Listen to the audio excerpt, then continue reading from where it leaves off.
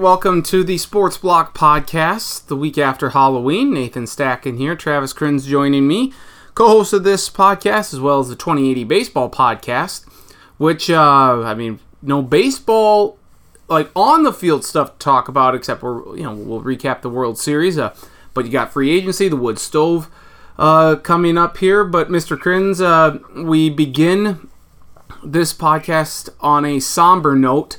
Sad news to report that on Tuesday, pitcher Roy Halladay, Cy Young winner, he said, won the World Series with the Phillies, right?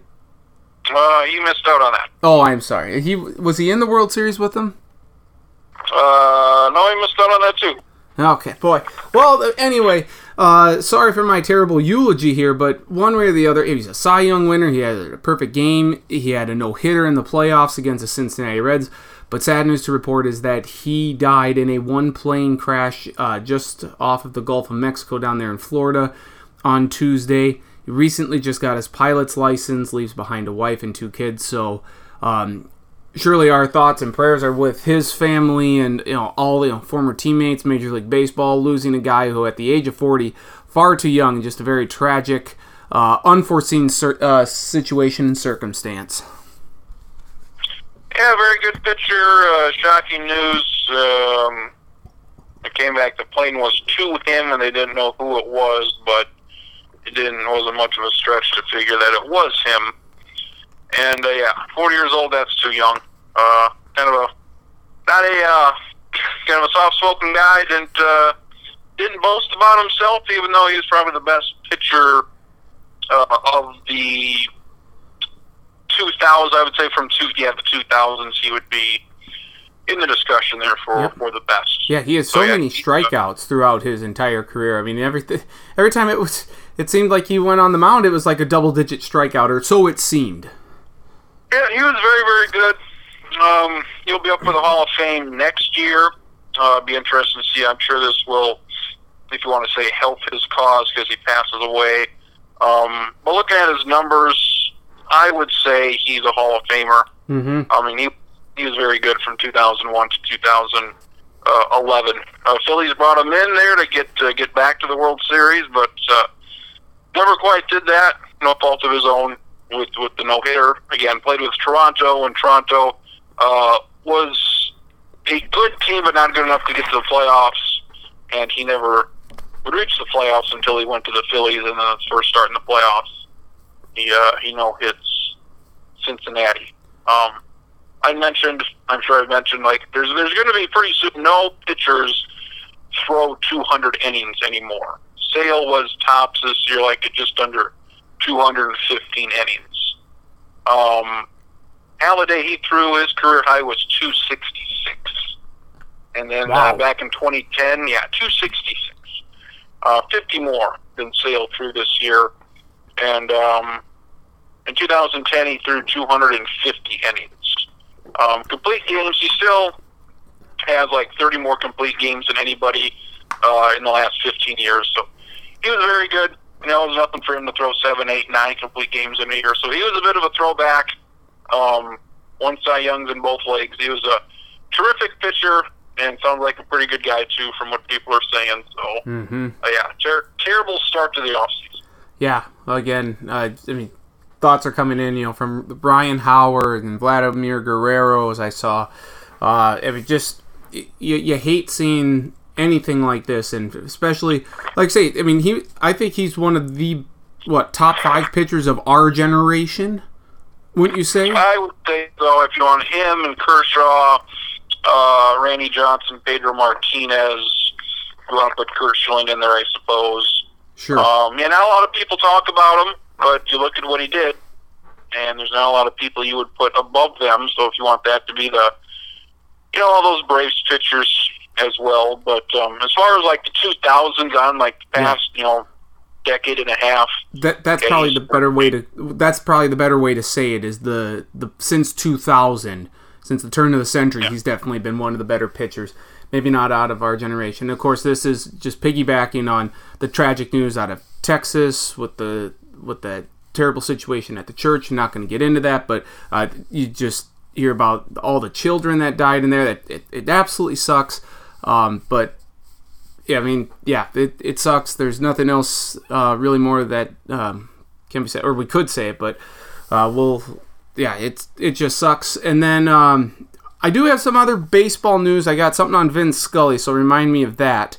But and we'll get to the World Series here in just a moment. But the college football playoff rankings, there's really no easy transition to get out of the passing of Roy Halladay and what happened in Texas. But we will try and transition. We transition now fully to college football, or to the college football playoff rankings unveiled Tuesday night. No change to the top four.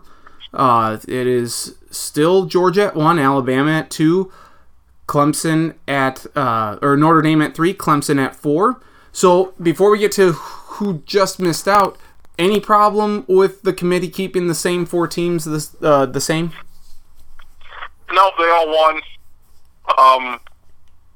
Games really weren't all that close. 2 touchdown margins for Georgia and LSU. So yeah, top three should stay the same. Yep, no problem with that. And then I think a lot of people, after Oklahoma's big win over Oklahoma State in Stillwater on Saturday, 62-52, which it sounds like a basketball score more. I'll be curious to see if the Pokes and the Sooners can get to a 62-52 game here when Big 12 conference play rolls around. This isn't Virginia and Wisconsin. Okay. Well, yeah. When will they ever play in the ACC Big 10? Or did they play this year? Hopefully never. Hopefully never. That's what I hope. Certainly hope not, but that's a game that unfortunately it'll be like a train wreck or a car crash. You're just gonna have to. You don't want to see it, but you can't take your eyes off of it. No, I don't want to see it at all. Okay. But anyway, Oklahoma is at 5, and a lot of people thought after Miami's big win over Virginia Tech Saturday night that maybe they would vault up to the 6th spot, and then we'll see where Wisconsin goes, because it was a terrible weekend for the Big Ten overall in college football. But no, lo and behold, TCU is at 6, Miami is at 7. So I think, it's really not a huge deal at the end of the day, because it'll be decided this week, really, if TCU or Oklahoma is going to make it, because they play one another, and Miami plays Notre Dame. So we have 2 elimination games coming up this week, but I think there was some surprise that TCU was at 6 and instead of Miami. Were you at all surprised about that? Like you said, it doesn't really make a difference. TCU's one losses to Iowa State, which, it's not a bad loss, but I don't think Iowa State's going to finish ranked. So it's a game you got to win. Again, but like we said, Miami hasn't beat anybody, and this was their best win of the year. So, they won. I do like that they're keeping Miami and Wisconsin at 7 and 8, and just because they're undefeated doesn't automatically mean that they're in that top 5. So I like to see that. But yeah, Miami, they'll have more than ample opportunity here. Again this week, they knock off Notre Dame. I would say Miami should probably be in that top 4 next week. Yeah. Oh, absolutely. And like I said, you have 5 versus 6, and now you'll have 3 versus 7, and essentially 2 elimination games. So it's going to be it's going to be an entertaining week of college football here. And I'm just kind of thinking, I think if Miami goes undefeated, of course they're in the college football playoff. And and if Notre Dame stays undefeated, if they win out, they're in the college football playoff. I don't think there's any way that they don't get in. But then you get into what Wisconsin AD Barry Alvarez said about Wisconsin being undefeated. They should probably get. We should probably get in. I've never heard of a Power 5 team go undefeated and not get in the college football playoff. That seems unheard of. But let's say Miami and Miami wins, or Clemson, if they stay undefeated here, and whoever wins, okay, yeah, okay. So I guess Notre Dame or Miami. Let's just say with with Notre Dame, and then Clemson wins the ACC, so they get in.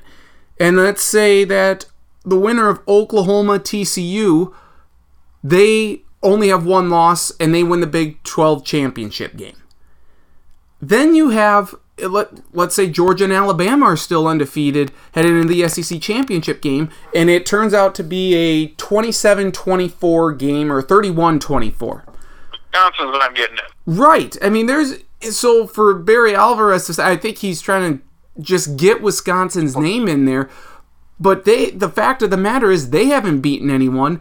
With Ohio State and Penn State losing this last weekend, whoever they play in the Big Ten championship game, heck, even if it's Michigan State, they already have 2 losses. So it's not nearly going to be as good as what we had perhaps thought it would be at the beginning of the season. So if that plays out the way that I've just laid it out, as I don't see there being any way that Wisconsin gets in. You can't tell me that an undefeated Wisconsin team is better than a one-loss Georgia or Alabama team that loses by 1 possession in the SEC championship game against the other top-ranked team in the country. You just can't. There's no argument there. I know. Alvarez said it's unprecedented, in the 3 years of the playoff for that undefeated team to get in, and I've always thought that, and Charlie has as well, I think, that if you go undefeated in the Power 5, you're going to get in. But I believe it's also probably unprecedented that Wisconsin goes throughout the entire regular season, and they don't play one ranked team. I mean, that's incredible how you can be in a Power 5 conference like Wisconsin is, and go undefeated like they would, and they wouldn't play a single team that's ranked. So because of that, again, we've compared in the last few weeks to Central Florida, but they're not getting in over these one-loss teams. They're just not, because the 4 best teams is Wisconsin, one of the 4 best teams in football. Right now, no. In a month from now, we'll see, but I would guess no.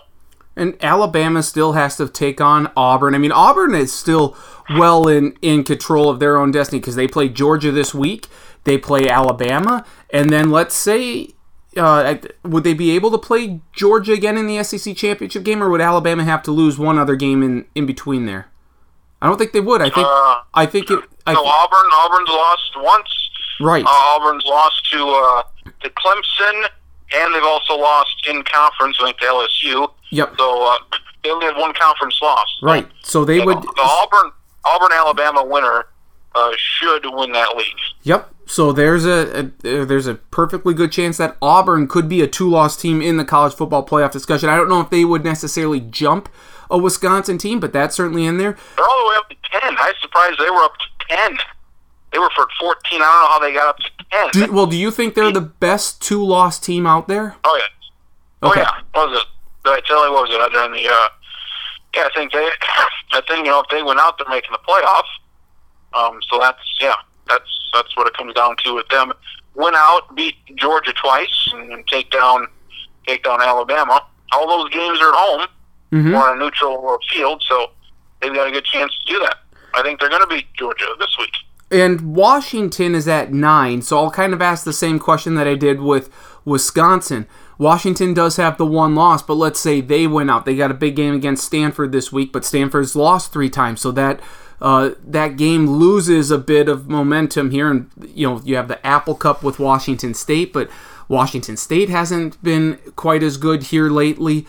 But let's say Washington can beat Stanford, Washington State, and then likely USC, though Arizona could make a push, I guess, in the South. Does Washington have a shot? Would they at the very least jump over Wisconsin? How do you handicap Washington's chances here of making the college football playoff should they win out? Yeah, they need some help as well, but at least they would have good wins against USC, against Washington State, against Stanford. At least they will have beaten some teams. Wisconsin will have beaten no teams. They will have beaten a Michigan team that still, for whatever reason, can't get ranked. So, if everything's not going to go as planned, but if it does, I don't see how Wisconsin's any higher than 6. Well, Washington's probably the last team out. So surely there's going to be some moving and shaking here over the next couple of weeks. And obviously after the championship week is played, but it's certainly fun to look at it here. And you want to? We'll go back to college football, kind of talk about the week that was. Let's switch back to the World Series. We're just going to kind of flip all over the place here this week. World Series is complete. The Astros won. The Sports Illustrated prophecy has been completed. And got to tell you, you've said that this was the best World Series that you've ever seen.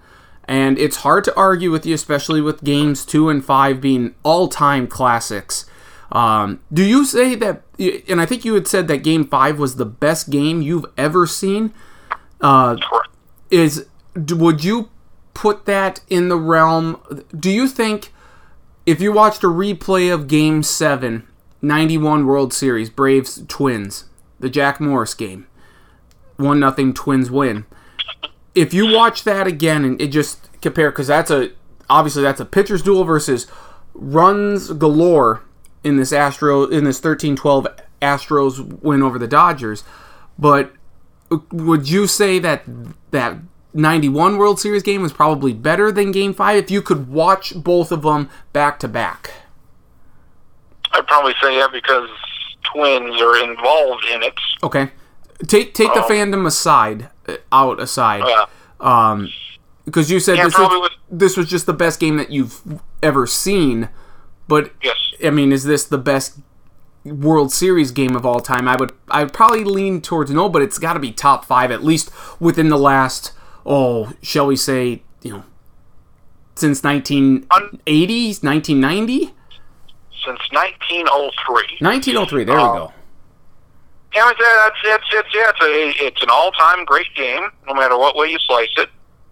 It was a great. I mean, we haven't seen anything like that where one team comes from behind like Houston did, and then the Dodgers end it or extend it in the ninth like they do.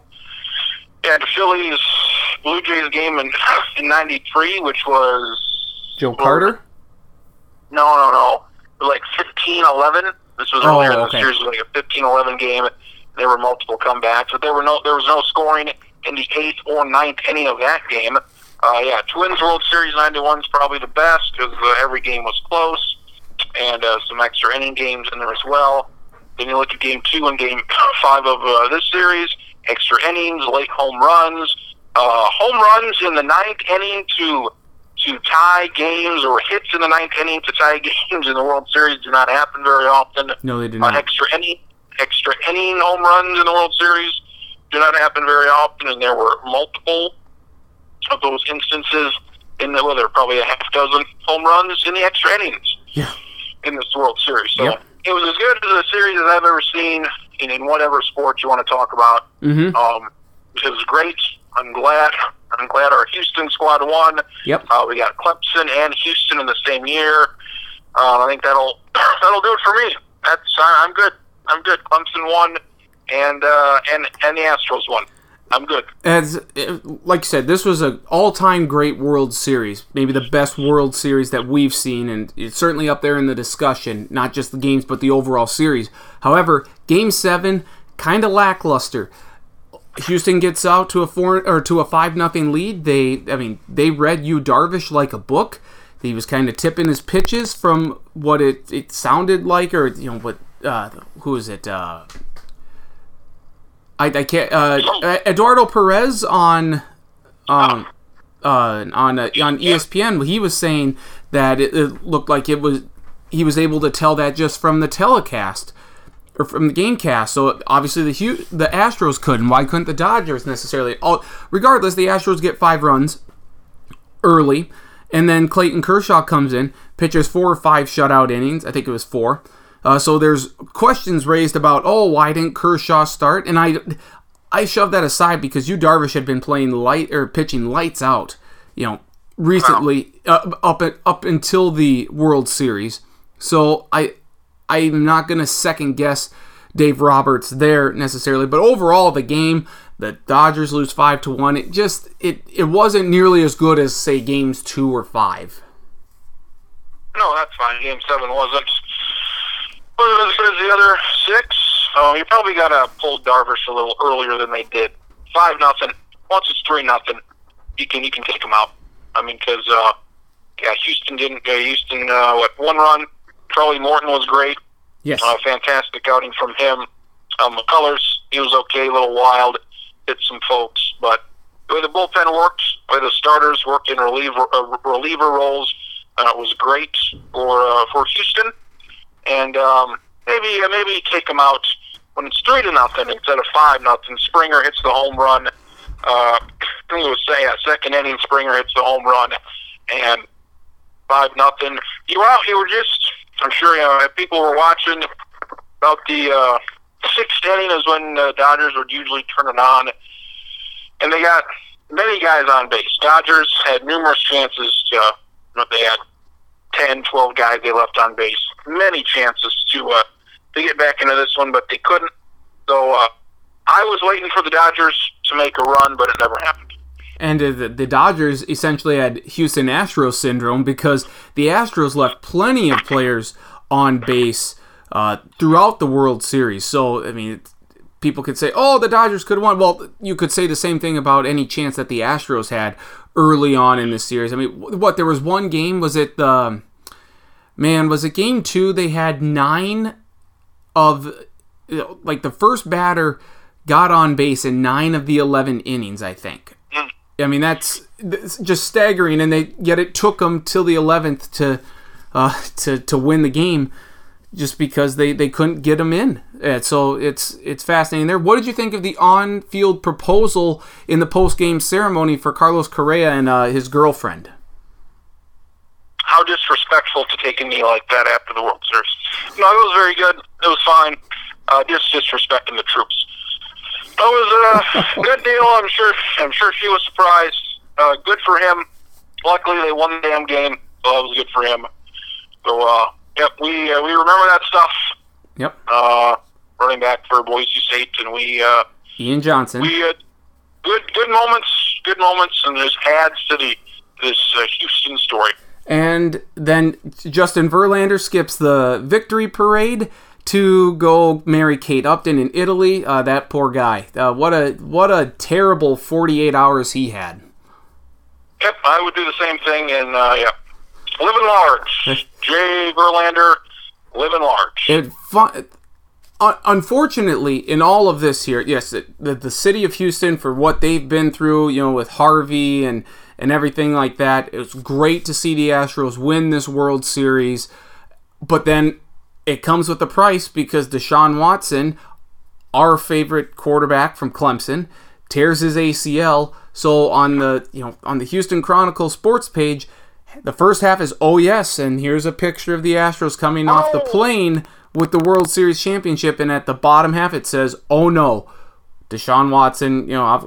Picture of Deshaun Watson, and he's out with a torn ACL. I mean, so two-word phrase or headline in each section there, absolutely brilliant, and you didn't need to say anything more. Yeah, but the irony, the juxtaposition, I don't know how you want to quite put it, but it's fascinating how you could go from such a high feeling to such a low feeling in a matter of hours.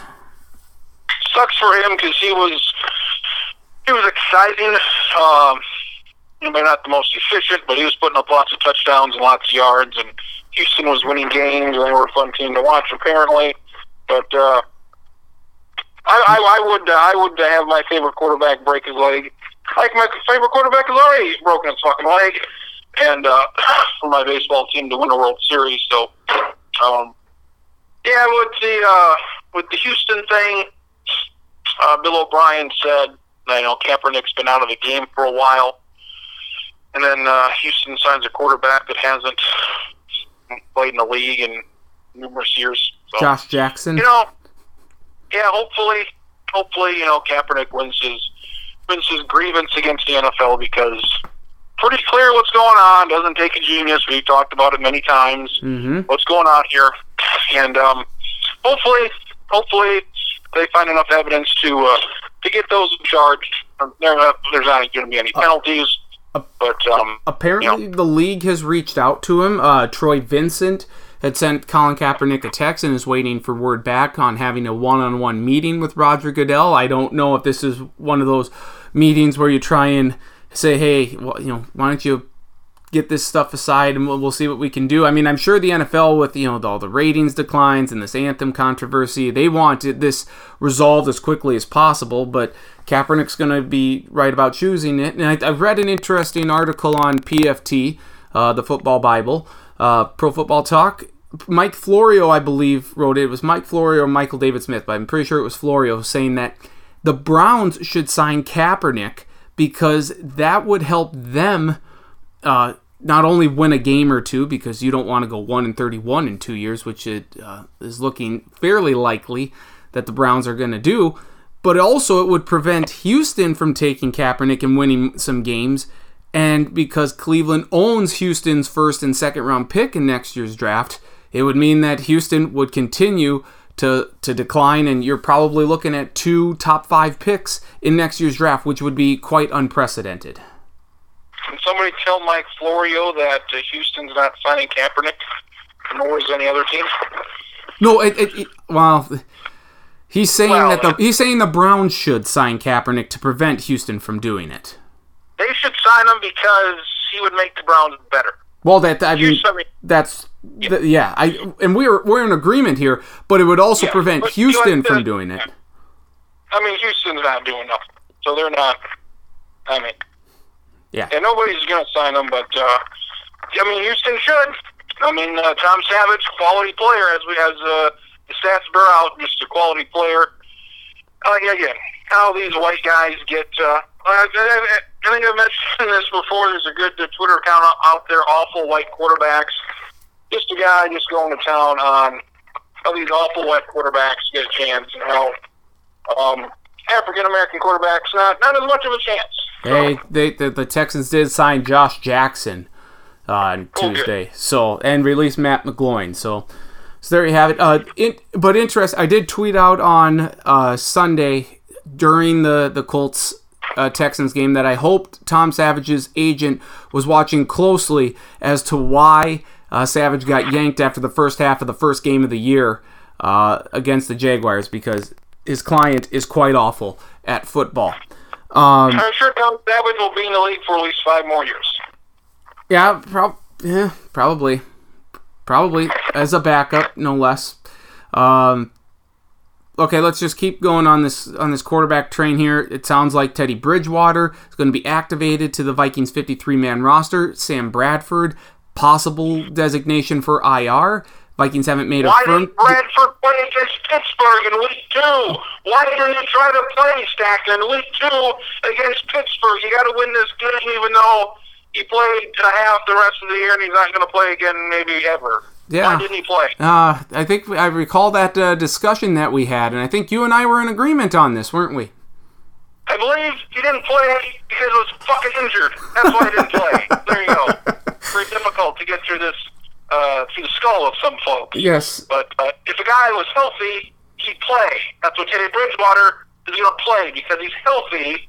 Sam Bradford not playing because he's not healthy. So Bradford's going to be designated for IR. Teddy Bridgewater is going to be backing up Case Keenum, at least for now. I believe that is the right decision because Keenum has given the Vikings no reason to yank him, and I would hope that they don't have a quick hook on him, but I feel like that could happen.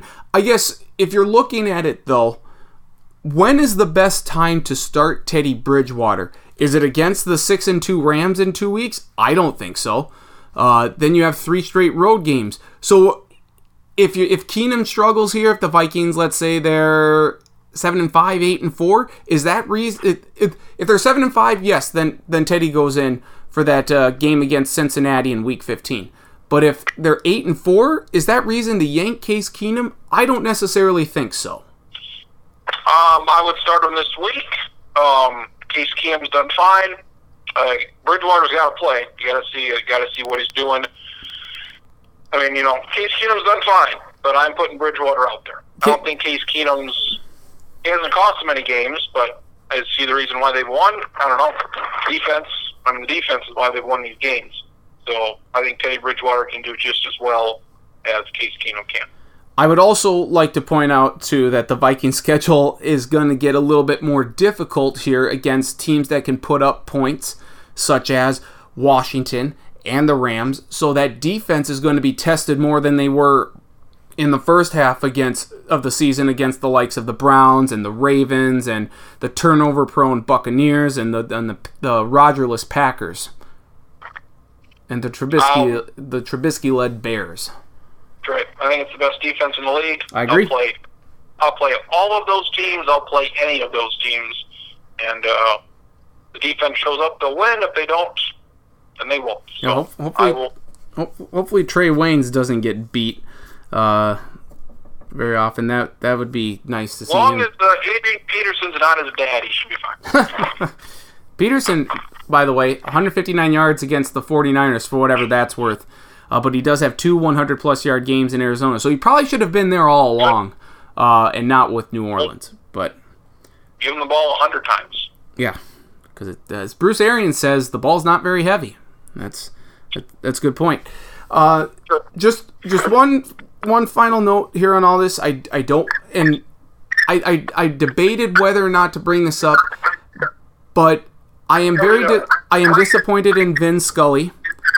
And I don't know if you saw this or not, but he said that he is not going to watch an NFL game ever again because of the anthem, the anthem in the NFL. And I would have hoped Vin Scully would be able to understand the broader picture here.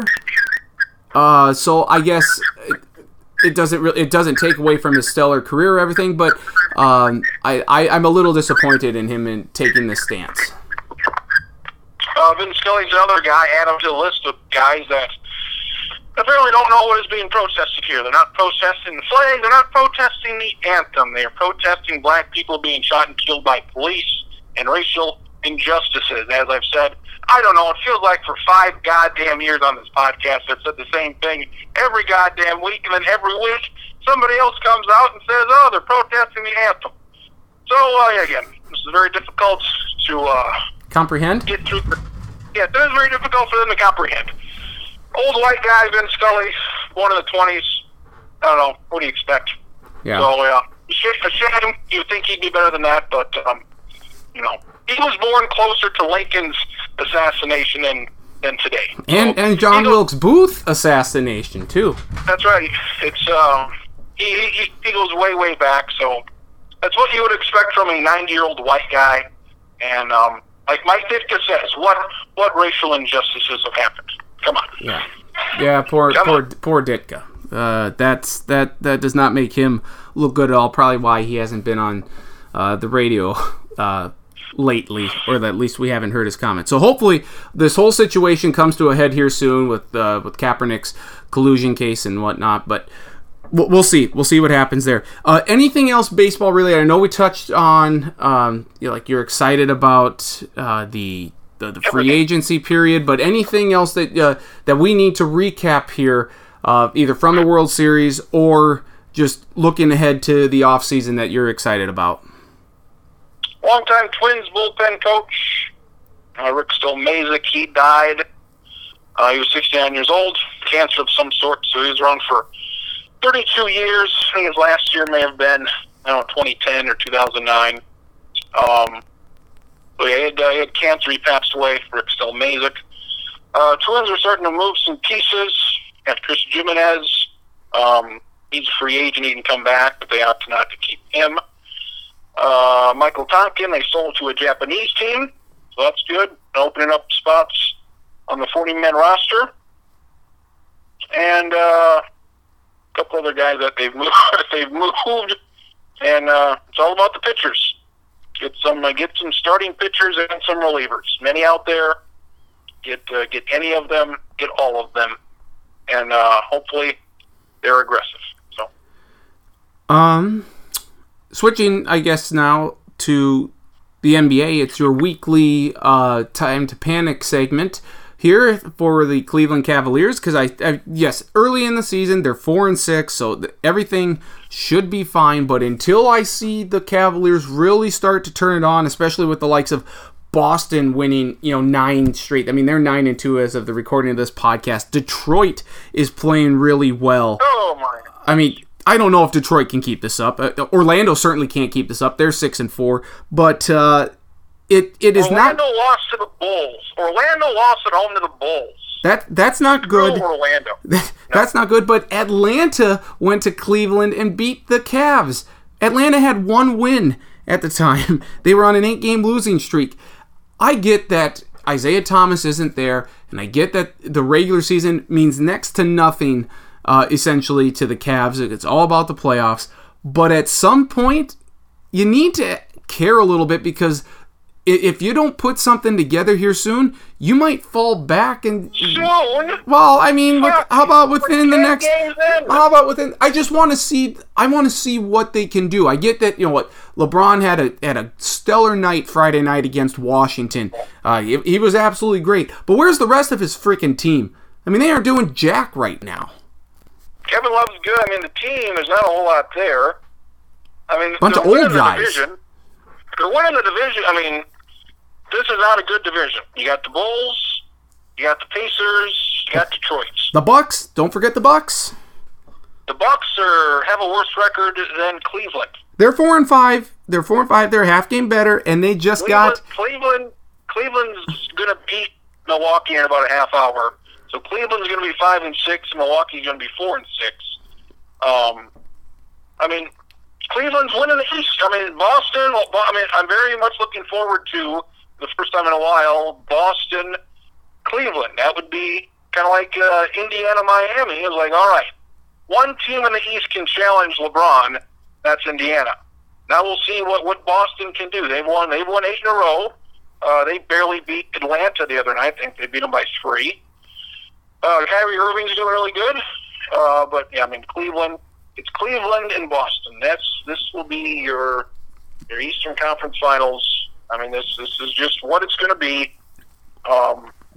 What? That's what it is. That's what it is. What does the trade of Eric Bledsoe from Phoenix to Milwaukee do? Milwaukee gives up Greg Monroe and a protected 2018 first round and second round pick.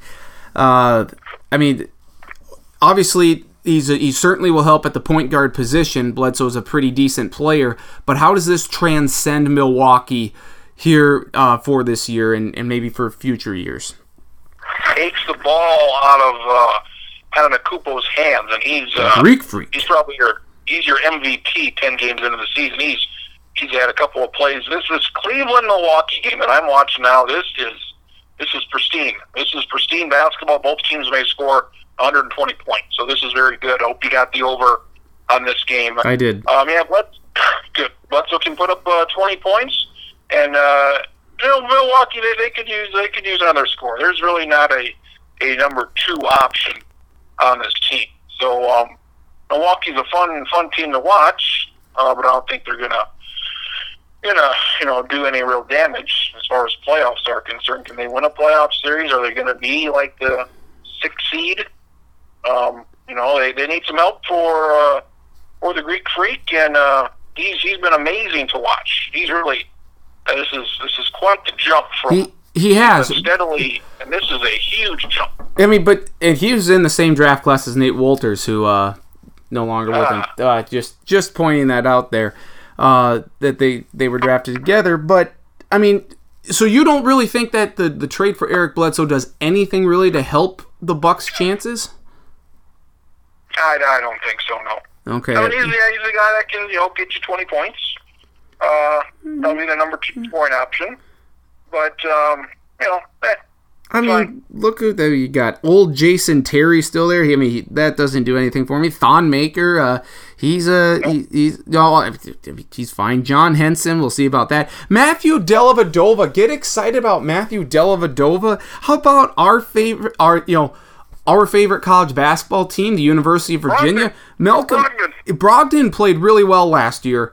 So for whatever that's worth, he seems to have picked it up a little bit here in the NBA. I just think Bledsoe can do he can help this team. I don't know if he can necessarily win the division, but I think the Bucks to be a 5 seed at the beginning of the year. And I certainly think they could be up as high as a 3, no lower than a... No.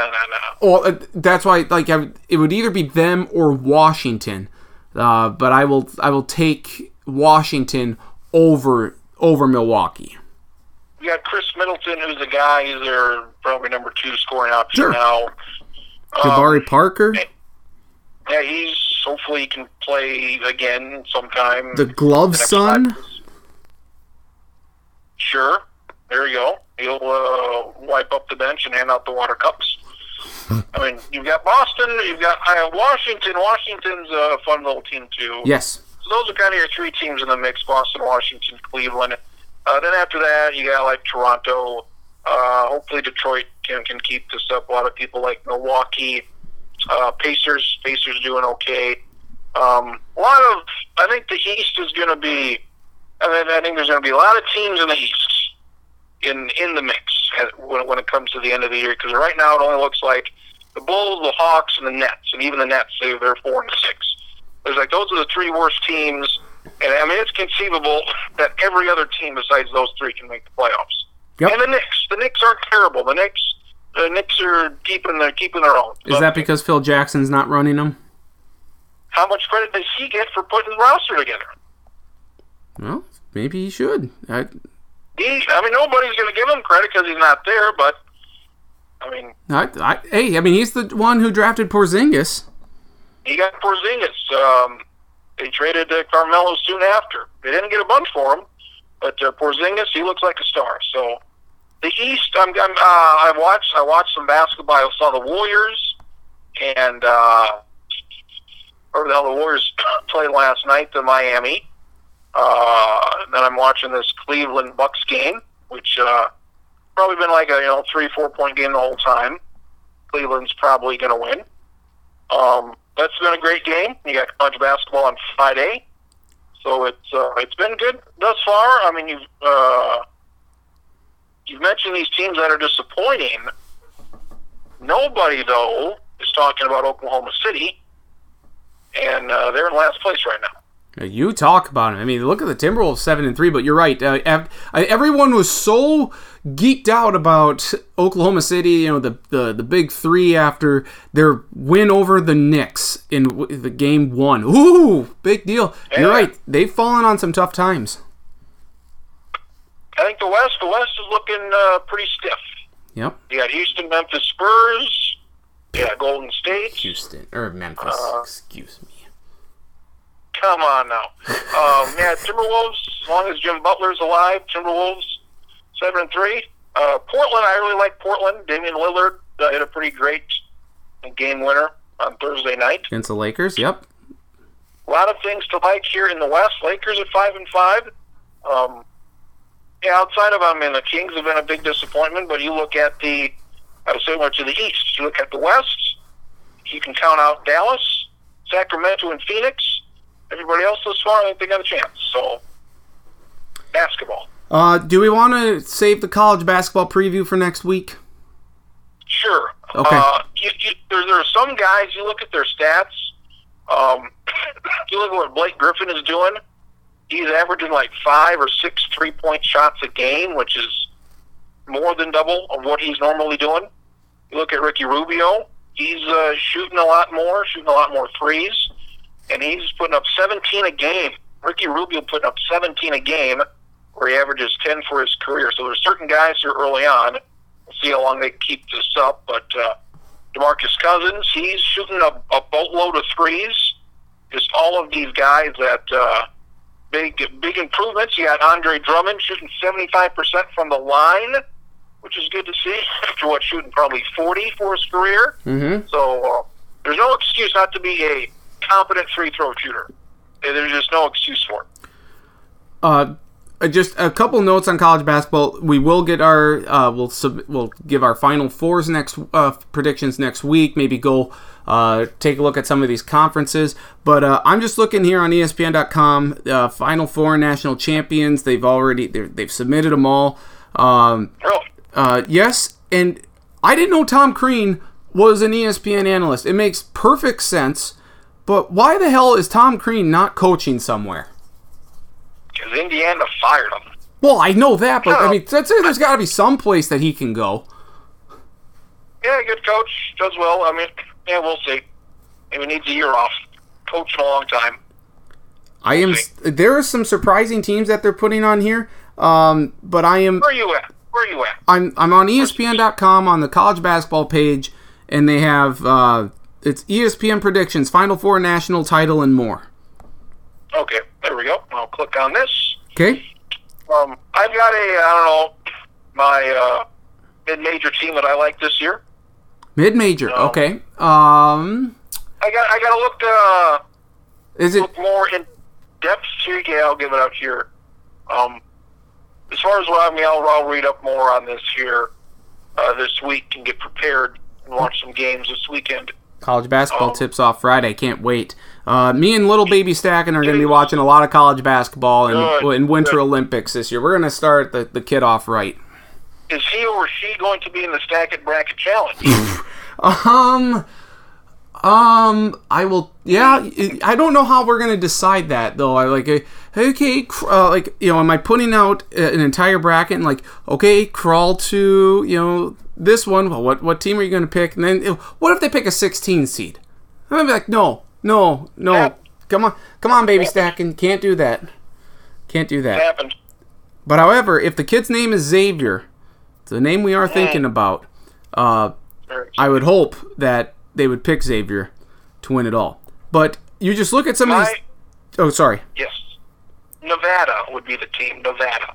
They were impressive last year. Are you not counting Wichita State as a mid-major since they moved to the AAC? No, I mean, people are talking about them Final Four for whatever reason. So I'm sure you're back on the wagon this year. I am. I took off a year. I'll get off the wagon again since you're on it again. No. There's plenty of room, Crins. We can. Oh, come on, dude. We'll be co-pilots on this wagon here. I've got more than enough on my plate with this Xavier squad here. So, these are boring ass picks. Everybody's picking Arizona, Duke, and Michigan State, and Kansas. Are you seeing? I mean, how many times? I mean, look, you have some people picking Wichita State. Tom Crean's picking Xavier to win it all. Goddamn right.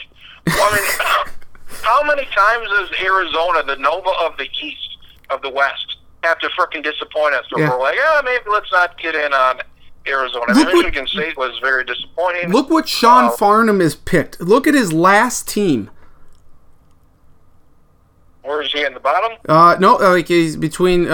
He's middle of the page. There he is below, or he is above. He's right below LaFonso Ellis. You see 3 Michigan States, and then an Arizona and a Michigan State. That the Arizona is Sean Farnham, but look at the 4 Final Four teams he's got, and particularly the last one. How about you tell me? Cincinnati. What? Yeah, people like Cincinnati's like a top 10 team. Dan Dockich is picking Ohio State. What the hell is up going? They must know something that I don't. Of course, they're far more tuned into college basketball here. I'll give you my Final Four picks next week. We'll have the big preview in the stack. Looking forward to this year again. I kind of have my 4 teams ready to begin the year. I might be switching on a couple of them. But, USC, a Final Four. What is... I mean... North Carolina? Yes. No, USC, not UNC, not South Carolina. Not South Carolina. I believe it's the Trojans of Southern California. I'm not even seeing North Carolina on here. Joel Berry, I think he's got a broken arm or a broken hand. He had hand surgery. He's going to be missing a little bit. And now, I was on the Wichita State Final Four bandwagon. It must be a couple of years early because there's a lot of people picking them. I think I was fairly early on Gonzaga last year. Yep. They did well. Yes, they did. Carolina. A lot of people like Michigan State for whatever reason. I'm all in on Michigan State this year. Miles Bridges coming back for a second year. The Spartans gonna run away with the Big Ten this year. Big Ten was bad last year, if I seem to remember right. Big Ten, not good. No, it wasn't. It wasn't. Minnesota, people have Minnesota, 15th in the country here. This ain't going to happen. They're returning all their starters, though. So they can't get that much worse. They should be better than they were last year, and they were a surprise. Did you take them to beat Middle Tennessee? I did not. I took it in one of the 4 brackets. I think I did. Well, this is where we have trouble. See, all right. One of my 19 brackets, I took them in 12 of them. Okay, I took Middle Tennessee in the majority only because of the injuries that the Gophers had at that time, and Middle Tennessee was playing really good. I thought they were better than a 12 seed. You could see the writing on the wall. I think Minnesota could be a 3 or a 4 seed this year. Disgusting. Duke was a pretty big disappointment last year. They came on late, but they lost. People. So one gentleman we knew, they were talking undefeated. Well, fuck, they lost 10 goddamn games, for God's sakes. Well, and they still have Ted Cruz, his son, so that's good. That is good. Grayson Allen, for back. those who back. don't know He's who back. that is. Yeah. He's back for his 9th year, so it'll be fun again. So how many times is he going to trip somebody or kick them in the nuts? Over, under 2.5. Trip 2.5. or I'll take the between the two of them, obviously he's not going to do it at the same time. I'll go over. Over 2.5, okay. Yep. See how many times he's suspended. Jeff Goodman has Texas A&M in the Final Four. What? Yep, Jeff Goodman looks like he's a chipmunk. He's like he got a goddamn bag of pistachios in his goddamn cheeks at all times. I like him, though. I like him. He came over from CBS Sports. I have a soft spot for the guys over at CBS Sports. The Matt Norlanders, the Gary Parishes. He looks like he's sucking on a dozen Jolly Ranchers at the same time. That's what I feel about him. It was great fun seeing Duke get their ass kicked by South Carolina last year. I mean, I think that's something that is going to be easily forgotten. South Carolina made the goddamn Final Four. Yep. South Carolina made the Final Four. What the hell? That's cool. So we will definitely have more of an in-depth look at college basketball season next week. So you'll definitely want to stay tuned for that. And of course, then that leads up, 4 months from now, less than 4 months, to the best show that we do all year, where we go game by game and for March Madness. So that's going to be great.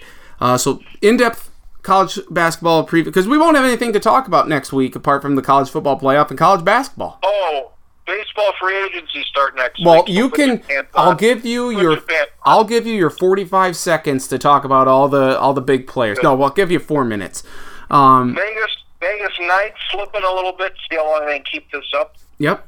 Is it Thursday of next or Tuesday of next week?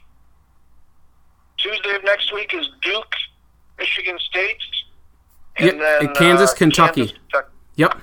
They're not doing. ESPN has made some bad decisions over the years. Of course, declining viewership and stuff. But to get rid of the college basketball tip-off marathon, apparently people weren't watching. I loved it. I thought it was great.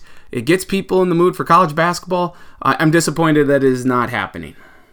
The 24-hour thing, or the 24-hour tip-off marathon. There'll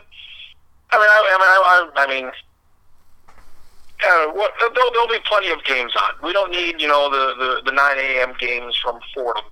I'm sure there'll be plenty. There'll be plenty of shitty games on FS1 we can watch. Oh, there is. I just looked at this here. Oh, well, Nichols State is playing Villanova on Fox Sports 1, but St. John's is playing someone else terrible on Fox Sports 2. Let's see. Where is this here? Yeah, next Tuesday, that should be a fun little deal with 4 of the top 5. Minnesota's at Providence with your guy, the Ed Cooley, your wife's favorite coach. That's on FS1 at the prime evening of 5:30 next Monday. We'll get to make sure the wife's watching FS1 at 5:30 so she can see Ed Cooley's head. Well, we have a baby class that night, so we'll have to DVR that one. Tape it. Yeah, we'll DVR it. We'll DVR it for sure. Well, we'll be able to see part of it at least. But anyway, college basketball. We'll get much more in depth there next week. Any thoughts from the week? Will Northwestern make the tournament for the second year in a row after never making it ever? I don't know. Julie Louise-Dreyfus, I'm sure, is hoping they do. North Dakota State's at USC. That'll be a good top 10 win for the Summit League next Monday night. Huh? Yeah, well, you said USD is at who? No, North Dakota State is at Southern Cal. Oh, yeah, okay. Good luck with that. Yeah, that is not happening. Give me the points right now. Give me the points. What's the point spread? Or are we doing over under? Give me the points. I would imagine the points got to be 20-some. Give them all to me. Give them all to me. Yeah. No, wait. Well, okay. Yeah, North Dakota State. North Dakota State plays. They actually play a little more up tempo here lately. So yeah, that's a great. Oh, here it is. Central Connecticut State at St. John's on FS2. Fantastic. Mm-hmm. Fantastic. Give me the under. Florida. Nobody's talking about Florida. Always like Florida. I was all in on Florida. They lost, I think, one guy to the draft, but they are a team I am definitely considering. You like Omaha, right? You like Omaha. Omaha. I don't know how much they got coming back from last year's very exciting team that almost got to the tournament, but they are at Louisville. I'm interested to see what the hell Louisville does here. Yeah. Oh, yeah. Yep. Definitely because, of course, with the scandal and everything. Mitchell Hahn comes back. If I recall, he's the big tall guy. He can knock down a three every once in a while. Zach Thornhill, was he? No, who was I thinking? I'm not seeing any names here from like last year that are coming back. They're like the big guys anyway. Next week on Friday is SDSU in Kansas. Larry. Day after my birthday, all I ask SDSU is to lose by less than 30. Well, that's going to be tough. So, you know what? Look, I'm looking at this here. Omaha is considered the slight. Oh, wait. Oh, that was 245. Never mind. I was like, Omaha should not be the favorite to win the Summit League. We'll pick that next week. We'll pick some of these other boring-ass conferences and everything. But college basketball preview next week. Any thoughts from the weekend in college football? Of course, Ohio State.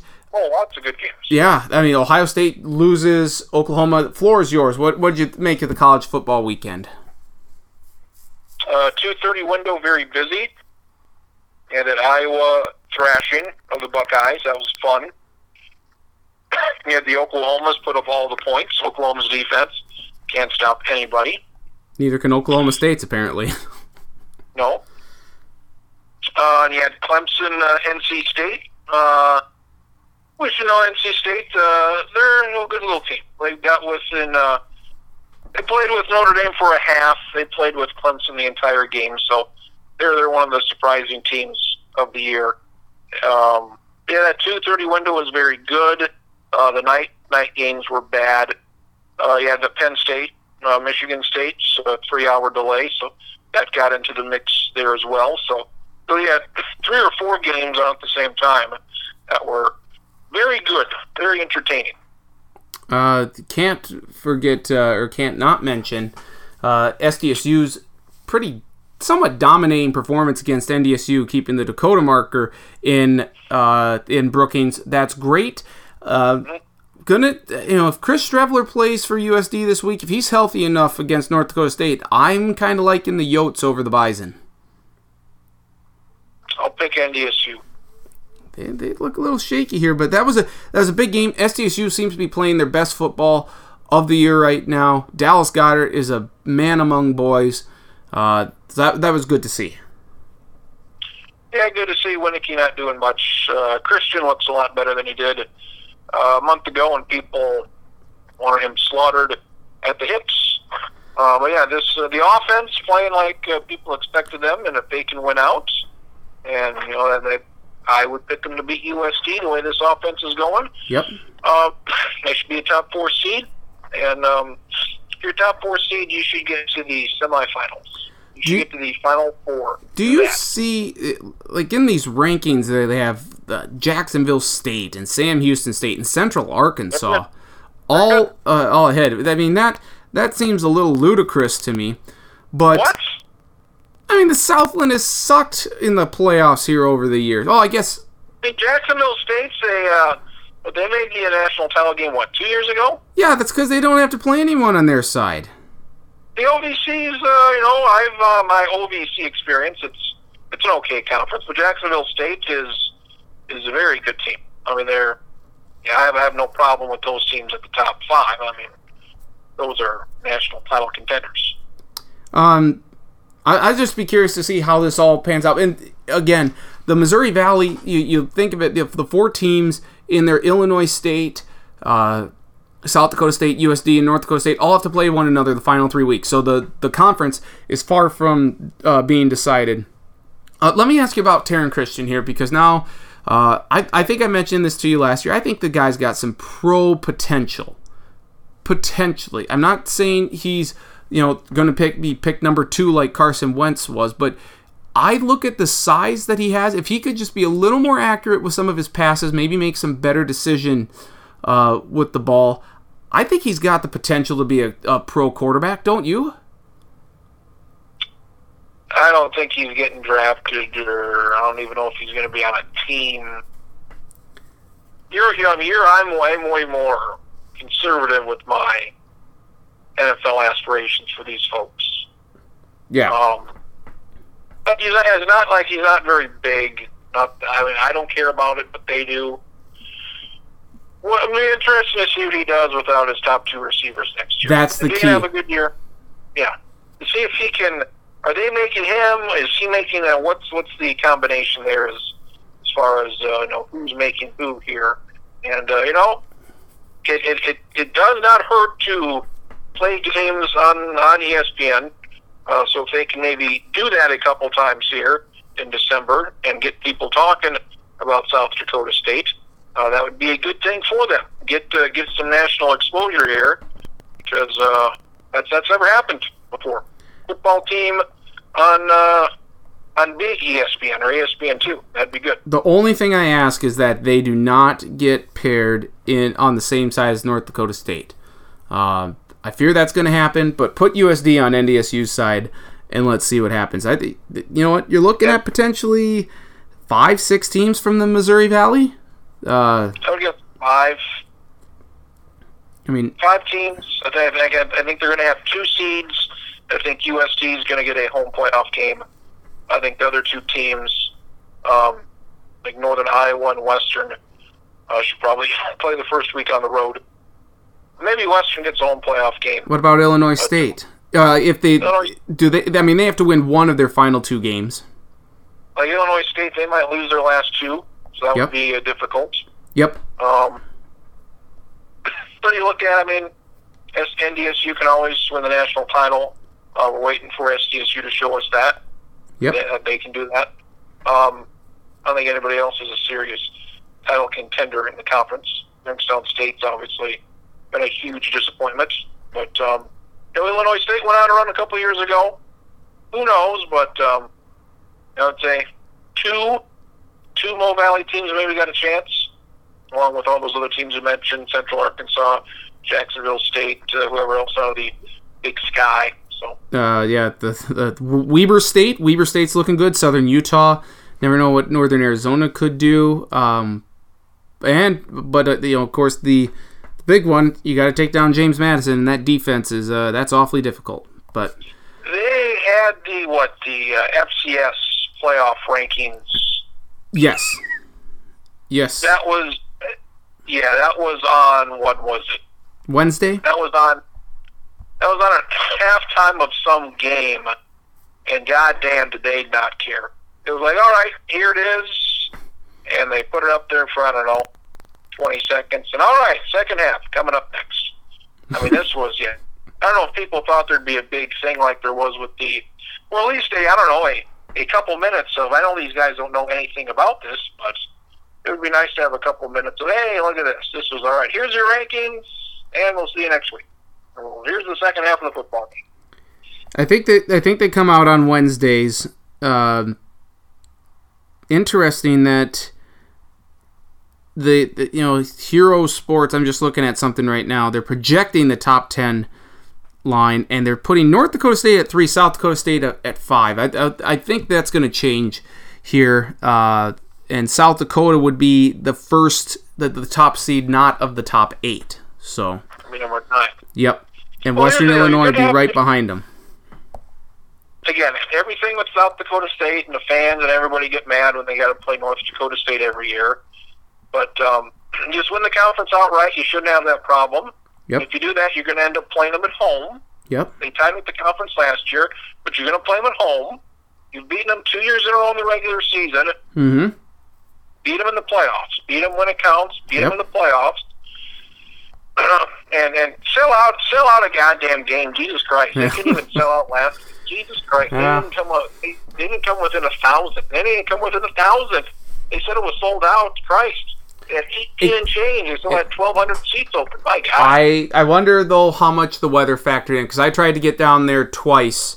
Couldn't make it down Friday due to weather Saturday. Weather was good.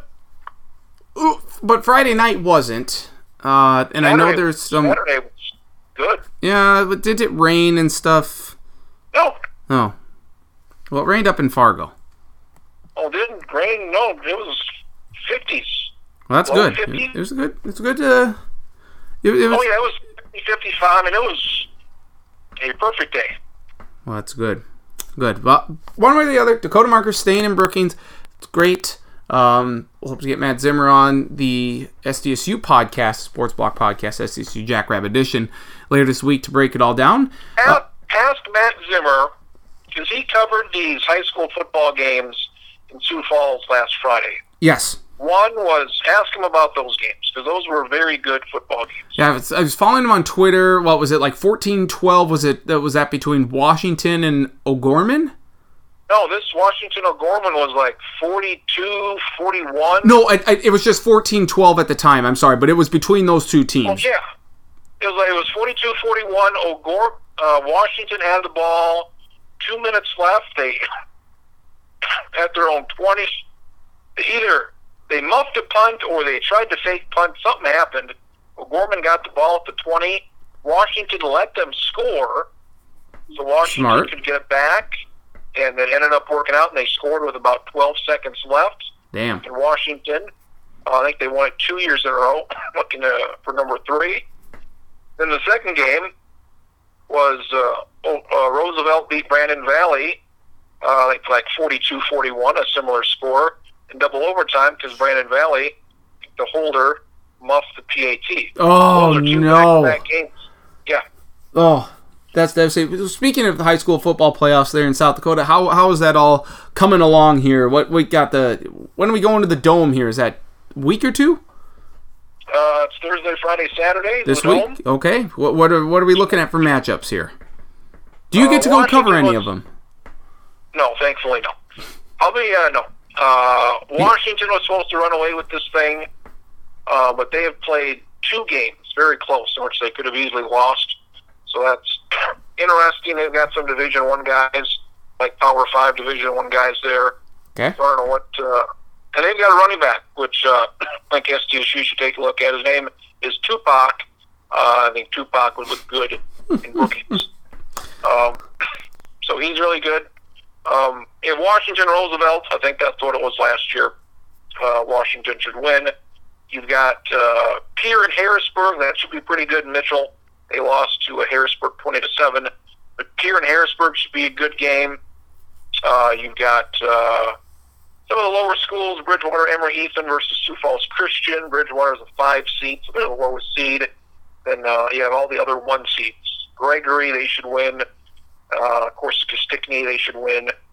Madison, we know how good Madison is. Madison plays Charlie's alma mater, Dakota Valley. Okay. Both are 11-0, but expect that to be particularly close. So Madison should rule the roost right there. And then in 9B, we've got Coleman, Egan, and Sully Buttes.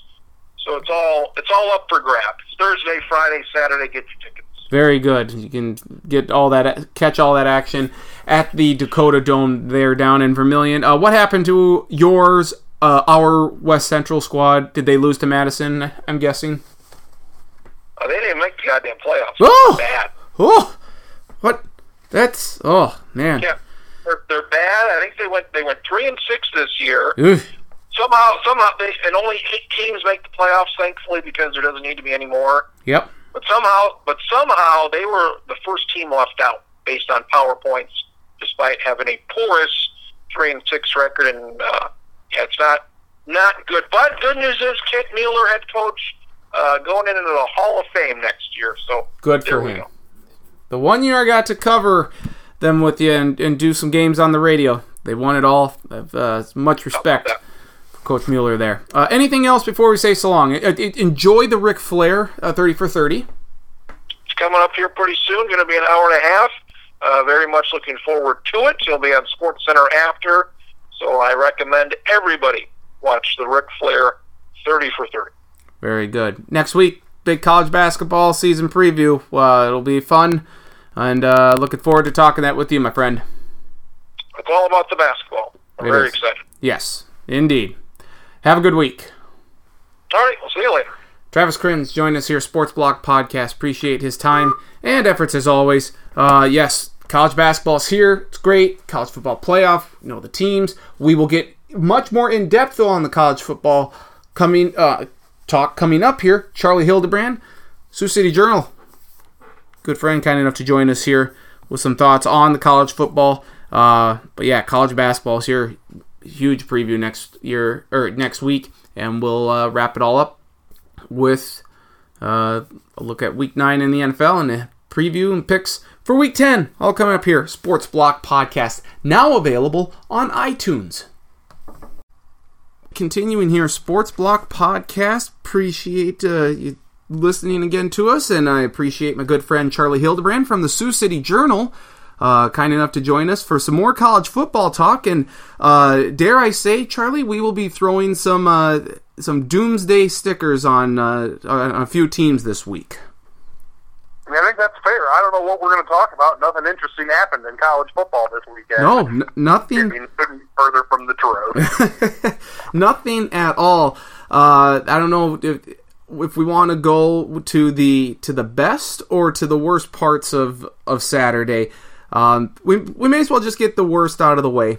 The worst being the Big Ten now is hoping and praying that Wisconsin can somehow make it to the college football playoff, because that's really the only chance they have.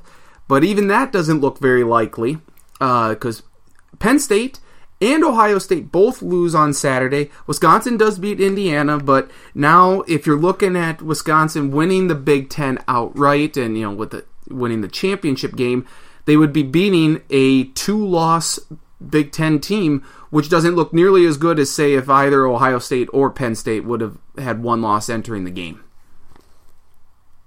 I mean, that's true. I think it hurts the Big Ten, but I don't think this is like a death blow. I think anyone outside of Wisconsin making it to the playoff would take true chaos. For the most part, just because things generally work themselves out, I think if Wisconsin's undefeated, they're going to get in. And I think the only question is if they're going to be undefeated, because they have to play Iowa this next week, and after we made all the jokes, of course they'll beat Iowa. It's like, well, I don't know. Maybe they won't beat Iowa after all. Right. And for Penn State, they lose on a last-second field goal to Michigan State. I would put their odds of making it to the college football playoff probably a little more so than Ohio State because they had 2 losses by 4 points, but they still wouldn't be taking down a top 10 Wisconsin team in the Big Ten championship game. So it just doesn't look very good overall at all for the Big Ten. I would say they had the worst day out of any conference. Would you agree with that? I would agree with that.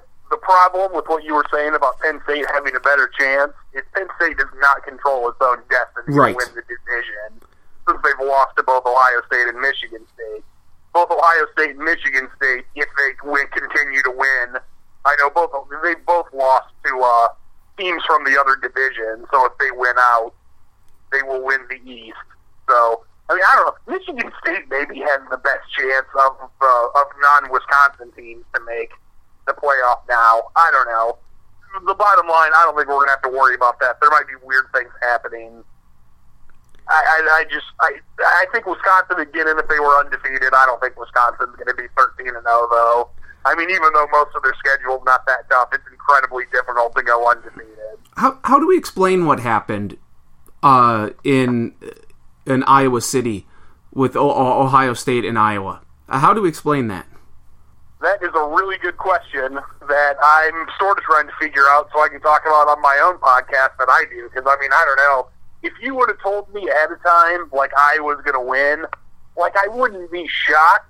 I'd be surprised, but not shocked. But I would have been like, oh, so obviously Iowa wins, you know, like 17-14, 20-13, you know, some low-scoring game where the defense plays really well. And it was like, now they just whipped them, and it was, like, I think I saw somewhere, like, this is the most points Iowa has scored in a conference game in, like, the last 7 years.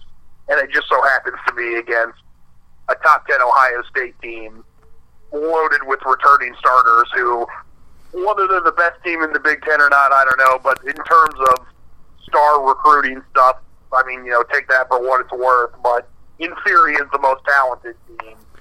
And I mean, God, they were like 20-point underdogs, and they won by 31 points. Yeah, was it 51-20? Is that what, or 51-23? I think it was 55-24. 50. Okay. Was the final score. And like I said, if you would have told me Iowa would win at home, I would have been like, yeah, I mean, I could see it. I mean, before yesterday, I think Iowa had won 3 of their last 4 games against teams ranked in the top 5 at home. So, I mean, you know, it's tough to win at Kinnick, but, I mean, I can't think of an example like this in recent memory of a top 10 team, like, not just losing, but just getting absolutely annihilated. And by an Iowa team that, like, when you think about them, they're good, you know, defensively and fundamentally sound, but, like, they're not known for having an explosive offense. No. So, well, I mean, this would be the equivalent. I mean, I don't know. I'm trying to think. This would be like if LSU yesterday would have beat Alabama like 55-20, where you just feel like, wait, what?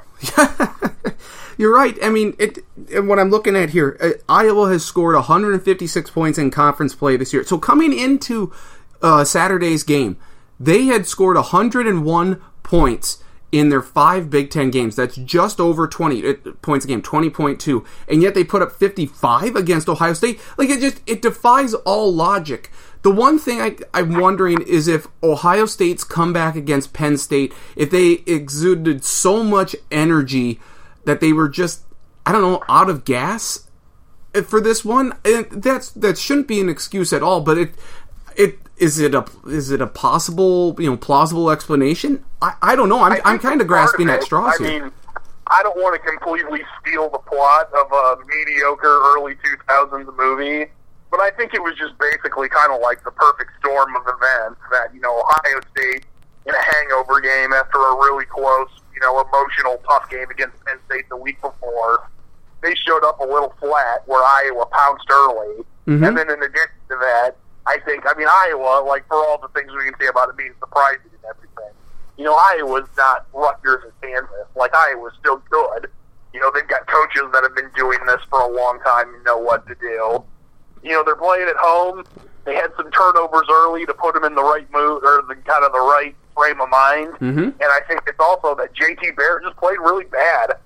And he's just, I don't know, he's a strange quarterback who, when he's on, is really good, but at times is ice cold. I don't know. Like, he kind of seems like the collegiate version of Chicago Bears Rex Grossman, maybe at times. Fair. And you combine that, and I think, you know, probably, I don't know if Ohio State, like, gave up per se, but I'm sure there's a point where it's like, well, okay, we're down 28 points. We're clearly not going to win. Our offense isn't helping us out at all.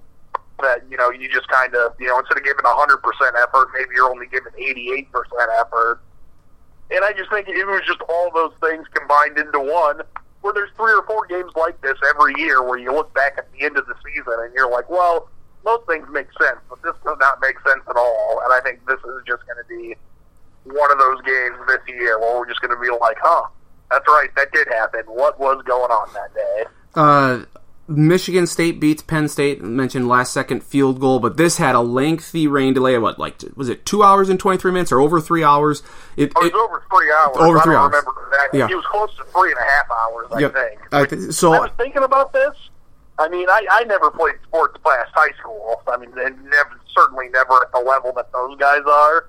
But what do you do if there's a 3-hour delay? I don't know. Where it's just like, oh, yeah, we started, and then, like, you just go... Like, I don't know how you just go hang out, and I'm just like, yeah, I don't know. I guess we'll, play cards until we go back out there. And, it's not like they can... whatever. It ended up working out all right for Michigan State, too. It was great 2 years ago, was bad last year, and now is good again. And I think based off this year, we can say, if it's a bad weather game, don't pick against Michigan State, because they beat Penn State, and they beat Michigan when they didn't have a single first down in the second half. Or 6 turnovers or whatever it is. So, if you're better than the Spartans, hope that it's a nice day. Because if it's a bad day, somehow the Spartans are going to beat you. Well, they will find a way. Yeah, and you just wonder, too, like, does it lead to injuries? I mean, all that's the stretching and, obviously they couldn't have the buffet ready for the players because the NCAA forbids you giving meals to players. So it's just a weird, strange situation all the way around. But one way or the other, Michigan State wins. And not to keep this on Big Ten fan line here, but Rutgers beat Maryland on Saturday. Rutgers has 3 Big Ten wins.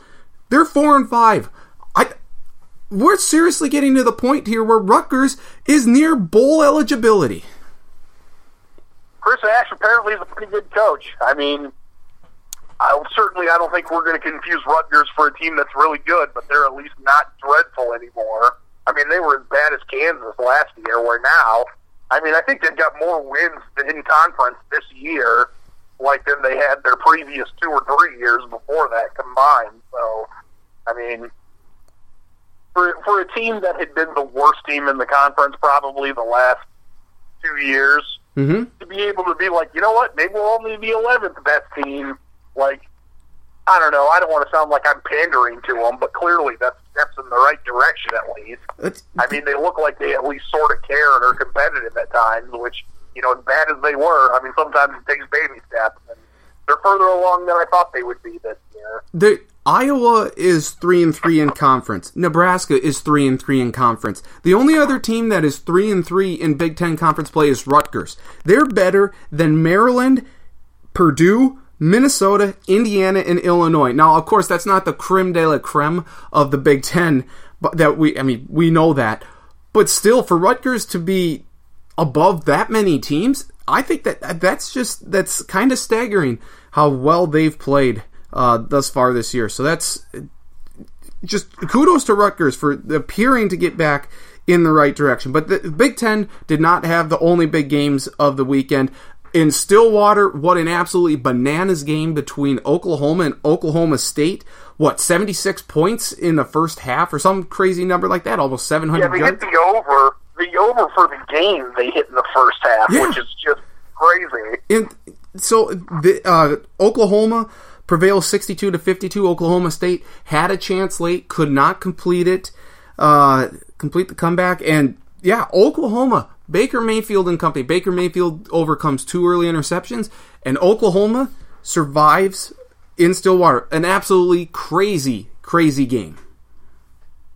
Yeah, I mean, Bedlam, if you're, I know before the year I do a fake college football road trip thing. Mm-hmm. If you just want to go to a game each year thinking, you know what, this game, they'll probably be good, it'll probably be entertaining, Bedlam's a pretty good one to start with. I mean, I didn't think it would be as high scoring as it was. I mean, I didn't think that there would be, 114 combined points or whatever it is, but certainly I thought it would be high scoring. I kind of thought Oklahoma would win, but, it was close, so I think it sort of went how I thought it would. I mean, I don't know if Oklahoma's defense is not very good. That's not new news. But when Mayfield's on, they can play with anybody in the country. That doesn't mean they'll beat them, but, I don't know. I'm not a boxing expert, but, they talk about a guy who's always got a puncher's chance. Mm-hmm. Oklahoma's offense gives them a puncher's chance against anyone. I mean, if Mayfield's on, there's very little, if anything, you can do to stop him. I mean, he reminds me a lot of Johnny Manziel in a lot of ways. That it's just, like, he can run. He's not lightning fast, but he's certainly not slow, and he can run for a lot of yards. But he just always buys time in the pocket. He can find extra receivers. They'll make you miss, move around, sort of look like you're going to take off and run, and he hits a receiver for a 30-yard gain. And as a defense, that's just incredibly tough to defend, and it wears you out. And he's just, I don't know, it sort of seems like, I mean, you played baseball when you were a kid, right? Yep. That they've got, and I guess you were in a different state than me, but there's always, I played in Iowa, and it was, I think, like when you were, there was a 10, 11, 12-year-old division, but there was a way, like, you could stay with the 8 and 9-year-olds when you were 10 somehow, and there was always, like, those teams would have some kid who was 10 that was just better than everyone else. Anyway, that's a long analogy and a long story to just say that kind of reminds me of Baker Mayfield, where it's just like, he's just figured it out, and he knows what to do, and he's just better than the guys playing defense again. Yeah. No, absolutely. I mean, he's the reason. I thought that Oklahoma would take a step back this year. Lincoln Riley stepping in, and because Bob Stoops is there, and wasn't trying to discount Baker Mayfield. I just you thought, they lose Joe Mixon and D.D. Westbrook, and yeah, they're going to be good, but they're probably going to lose a few games, and they still could. But right now, I would say that they have. I mean, they're certainly right there in terms of the college football playoff, and I think they're really the Big 12's saving grace, or only hope.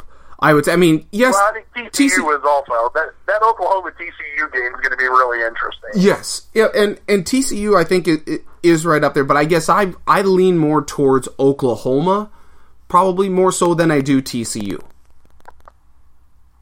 I like Oklahoma's offense better. I like TCU's defense better. Yep. I agree with that statement.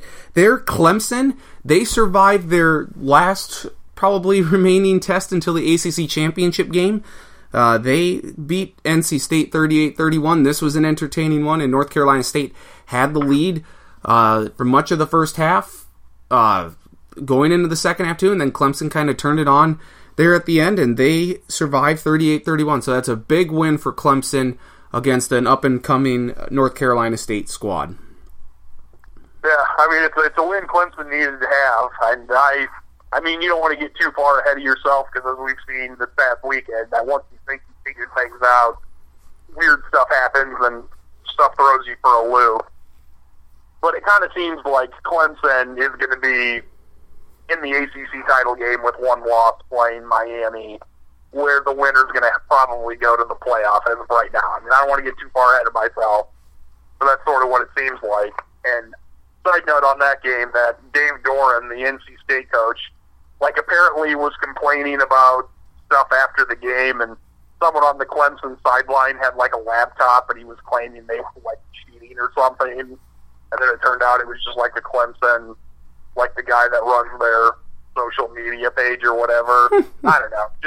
Just to say that, I mean, NC State's got a larger spotlight under them up till now than they had usually, because they've been pretty good. Right. And you want to be careful to not come off as the conspiracy theorist guy, walking around in tinfoil hats or whatever.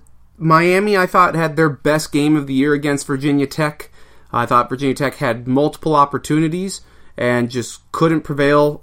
That's now twice where they've been in the primetime spotlight on ABC this year and have lost and really just haven't looked.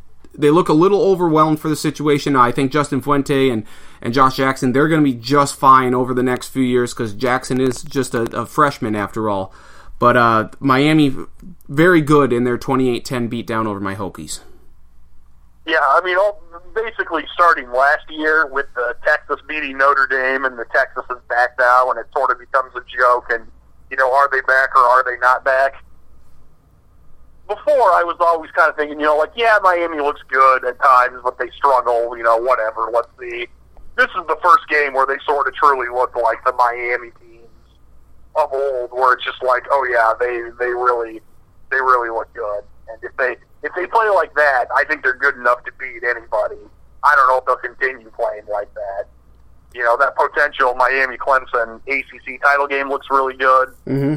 And for your Hokies' sake, I mean, I don't know. I kind of feel bad for the Virginia Tech defense that forced a bunch of turnovers. And, I mean, they made some mistakes, but in general looked good. But their offense did not help them out a whole lot. And when you're, you know, giving your A effort on defense and your offense just keeps going 3 and out or punting or turning it over, that's got to be quite frustrating. Yes, it was. I agree with that. It's not often that LSU and Alabama gets overlooked. I mean, normally that's one of the more hyped games of the weekend, but it felt like that was definitely put on the back burner towards the rest of the schedule. Wouldn't you agree? Alabama wins 24-10, but it was there just wasn't a whole lot of fanfare or flair about this game at all.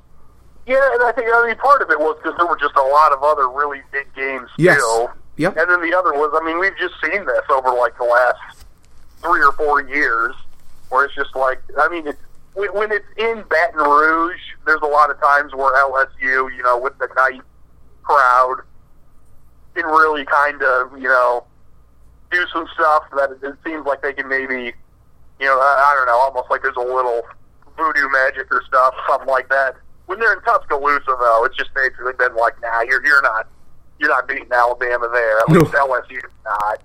I mean, Ole Miss is, I think, the only team that's done that, playing a completely different style. And I think it was, I mean, especially last year when Alabama won 10-0, but it may have well have been 56-0 because LSU couldn't move the ball at all. But I think going into the game, there was just this thought of like, well, yeah, I mean, it might be sort of close-ish, but LSU is not going to be able to score enough points. And then it turns out that actually, I guess, Alabama, I didn't see the game because I was at work and we had the Virginia Tech Miami one on. Yep. But it sounded like Alabama kind of looked a little mortal at times. I mean, they still won by 14 and it wasn't ever in doubt. But I think they got a couple linebackers that are hurting out for the year. And I don't know. Like, Alabama's really good. They're clearly good enough to win the conference and win the national title. But there's something that just seems a little off compared to some of the other Alabama teams. I mean, they look good when they're playing, you know, Ole Miss or the teams that in their conference that aren't very good, and they boat race them. But when they're playing other good teams, and like, I want to be careful saying this because, I mean, whenever you beat a conference foe by 2 scores, especially, you know, like LSU's probably going to win 8 or 9 games, so that's nothing to see that. Like, I don't want to be so critical that you're like, oh my God, how did you not win by 30? Mm-hmm. But at the same time, there's something where it's like, yeah, I mean, they look good, but I'm intrigued to see how they play against Georgia in the SEC title game. I am so looking forward to that game. That is going to be absolutely great. And you know what? The SEC is average at best this year, but they have the 2 best teams right now in college football, and I don't think that is a stretch to say or an argument, as evidenced by the fact that the College Football Playoff Ranking Committee had them 1 and 2. Georgia 1, Alabama 2. Before we get to the rest of the slate, I guess just going off of that with the College Football Playoff Ranking, were you surprised that the committee, when they unveiled the ranking, had Georgia number 1, and did you have any problem with the 4 teams, Georgia, Alabama, Notre Dame, and Clemson, in their ranking at all? Any surprises or concerns at all? Who was it after Notre Dame at 3 again? Clemson was 4. Clemson 4? Yeah, I think that's fair. I certainly don't have any problem with Georgia being 1, because as of now, I mean, Alabama hasn't really beaten anybody. I mean, since the rankings came out, I mean, LSU now, I think, is Alabama's best win. Now, to be fair, it's not Alabama's fault that Florida State is suddenly terrible. I mean, nobody could have predicted that 2 or 3 years ago. But I mean, I think it's fair. I mean, I think it's going to be interesting on Tuesday when the new one comes out. Since, you know, Clemson beat NC State, which is a really good win for them. But Oklahoma beat Oklahoma State, and that's also a really good win if Clemson or Oklahoma will be higher, because they both look quite good. So I think that'll be intriguing to see. I don't think the top 3 is going to change at all anytime soon. Florida gets pantsed by Missouri. They lose 45-16. Fair to say that the Gators have quit on the season? It seems like it. Missouri, I think, was 0-5 in conference going into today. Against, at times, the Missouri offense can sort of move the ball, but they're terrible on defense. And I don't know. It's crazy stacking. You remember week 3 when Tennessee and Florida played? They were both ranked. That was a matchup between ranked opponents at the time. Yes. And look how much things have changed in 2 months. Oh, yeah. Yeah, you're right. Absolutely crazy. And Florida won that game on a Hail Mary. Yeah, and here we were like, oh, man, this is going to keep Tennessee from winning the East maybe with 8 or 9 wins. And, well, Florida's still gonna, and it's just, nope, they're both really bad. Yep. Oh, yeah. And could any team this week have a worse win than Arkansas needing to come back and beat 1-win Coastal Carolina in the final minutes? I mean, they were down by 2 scores, and they barely beat them 39-38. How bad of a win was this for Brett Bielema and the Razorbacks? And it's even worse because their coach, who, just a quick side note on him, his name's Joe Moglia, I think. He was the guy who was like a CEO at TD Ameritrade or somewhere, and then in his 50s was like, well, I don't want to do this anymore, and got into coaching. Anyways, though, I'm pretty sure he has like health problems, so he's not even coaching them right now. So it's like the guy that's their coach, I think, is not even there. So I mean, like it's a bad team while their guys. I mean, I don't know. It's not good, and I feel confident that Arkansas is going to have a new head coach next year. I mean, because Brett Bielema, one of his saving graces was they thought that he had that huge buyout. And then they had lawyers look at it. It's like, oh, it's actually not like $15 million. It's only like $5.5 million. So I think the difference, though, with Bielema versus guys like Butch Jones is that he's liked. I mean, Arkansas fans want to like Bielema, and they want to get behind the team and stuff, especially after the whole Bobby Petrino scandal and whatnot. But it's just, it doesn't seem like this team is making much progress, though they are starting a freshman at quarterback. No, they seem worse. I mean, they were really bad year one because, they had the Petrino getting fired and John L. Smith as the interim head coach for a year. Like, I get that you're bad in year one. And then they seem to be better the next couple of years. And then, I don't know if they had coaching changes with assistants or what, but, there was a point in time where they were 8-4 and, we're losing to Alabama by 10 in games where you're like, oh, well, they're competing and they lost, but man, they look good and tough, and they don't look like that anymore. What any thoughts on Lane Kiffin and the whole point spread comment that he made? Of course, he was joking aside, but the Florida Atlantic beats Marshall 30-25 on Friday night, and I think that the safety at the end, which was the absolute right call there for Florida Atlantic to do, that meant Marshall covered the spread, and Lane Kiffin joked about that. Any thoughts on that at all? I mean, not really. I don't have a huge problem with it. I think, to an extent, you want to be a little careful making jokes about gambling with NCAA stuff, but I think a coach it's easier to get away with it than a player.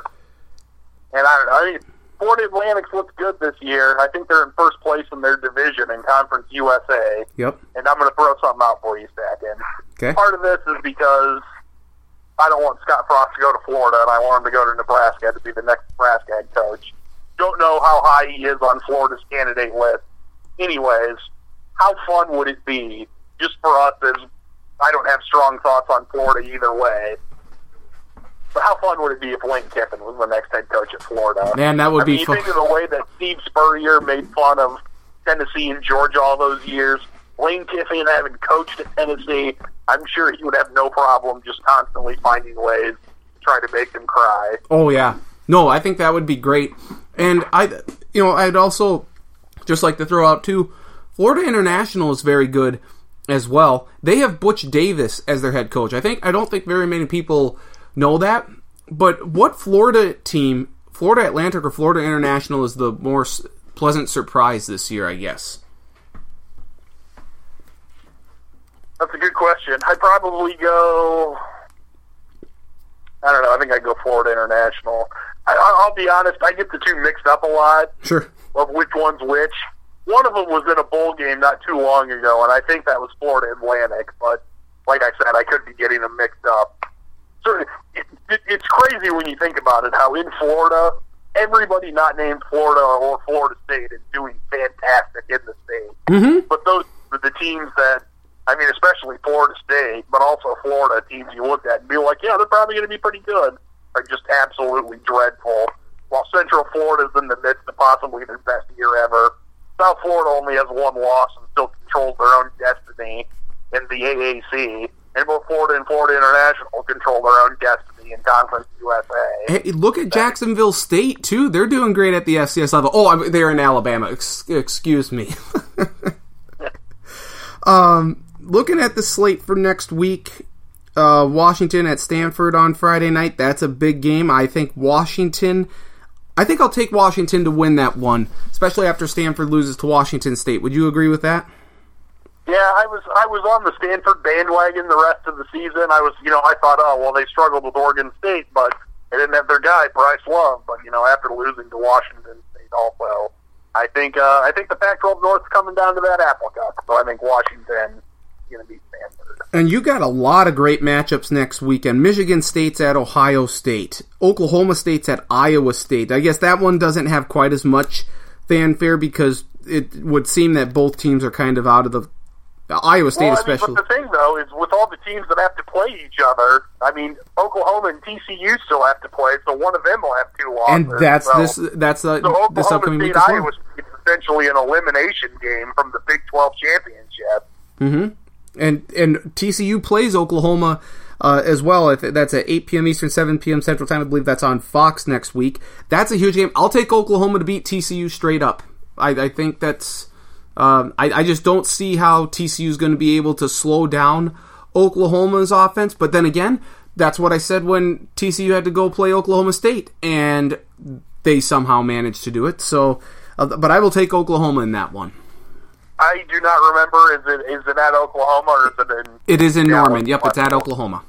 If it's at Oklahoma, I'm going to take the Sooners. I like how TCU basically everyone they've played, regardless of how good or bad they are on offense, is like, no, we're not going to let you score points.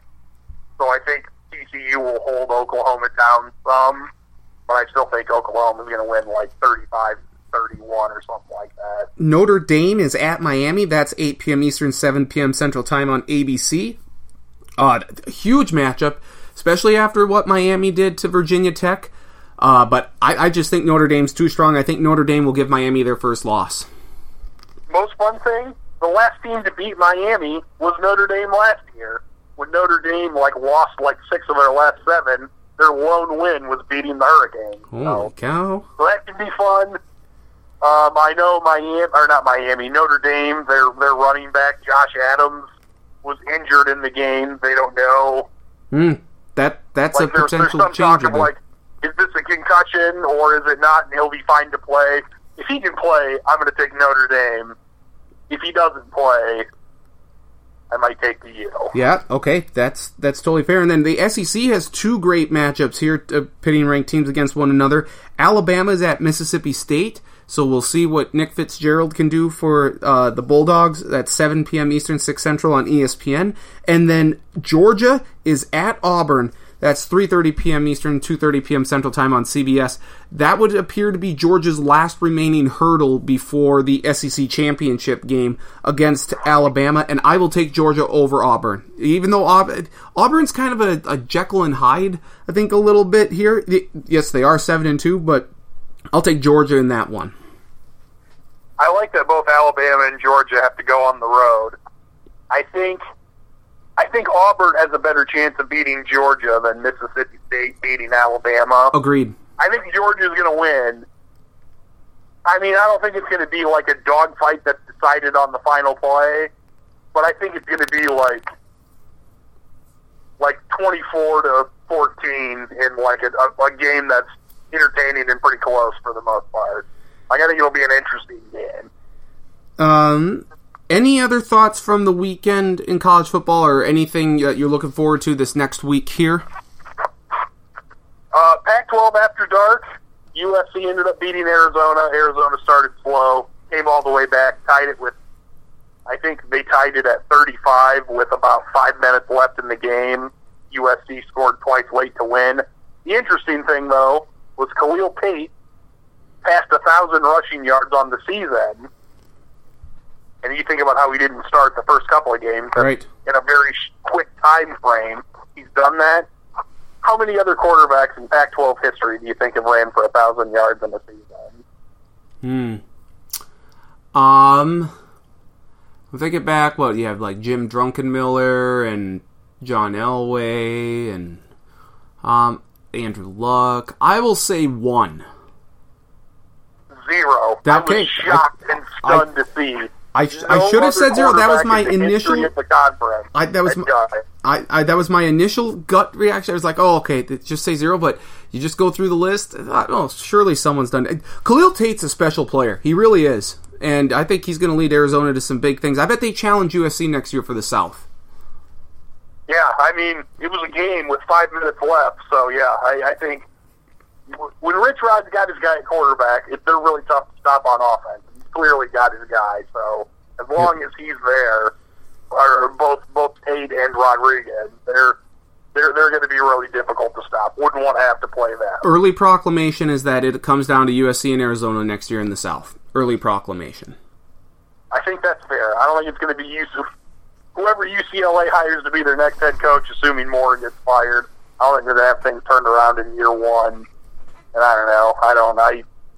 I like Khalil Tate more than Utah. And the other teams, I don't have a whole lot of confidence that they're going to be real good in the South next year. Before we get to bowl bound or not, let's just take a couple of minutes here to congratulate South Dakota State for keeping the Dakota marker in Brookings with what looks, by all intents and purposes, was a dominating, dominating's a little strong, but they played about as well as they could against North Dakota State on Saturday, winning 33-21. There were a few questionable non-calls. I thought SDSU got away with maybe a few pass interference penalties. The folks up in Fargo certainly seemed to think that way. But overall, for South Dakota State to pants North Dakota State's defense the way they did, and for the defense, the Jackrabbit defense, to force 5 turnovers, I thought was incredibly well. This was a very good win for South Dakota State, making North Dakota State seem more mortal at best. Yeah, I mean, they handled them, which, like we talked about last week, I thought it was going to be the reverse, where it would be close for a half and North Dakota State would pull away. Yep. Kudos to Taryn Christian and Dallas Goddard for playing so well. And then, I didn't see it, but I read about it afterwards, but that last drive where South Dakota State, I think they basically ran it the whole time. And when they needed to run it, they found a way, to kill the clock and run it against the vaunted North Dakota State defense. So, yep.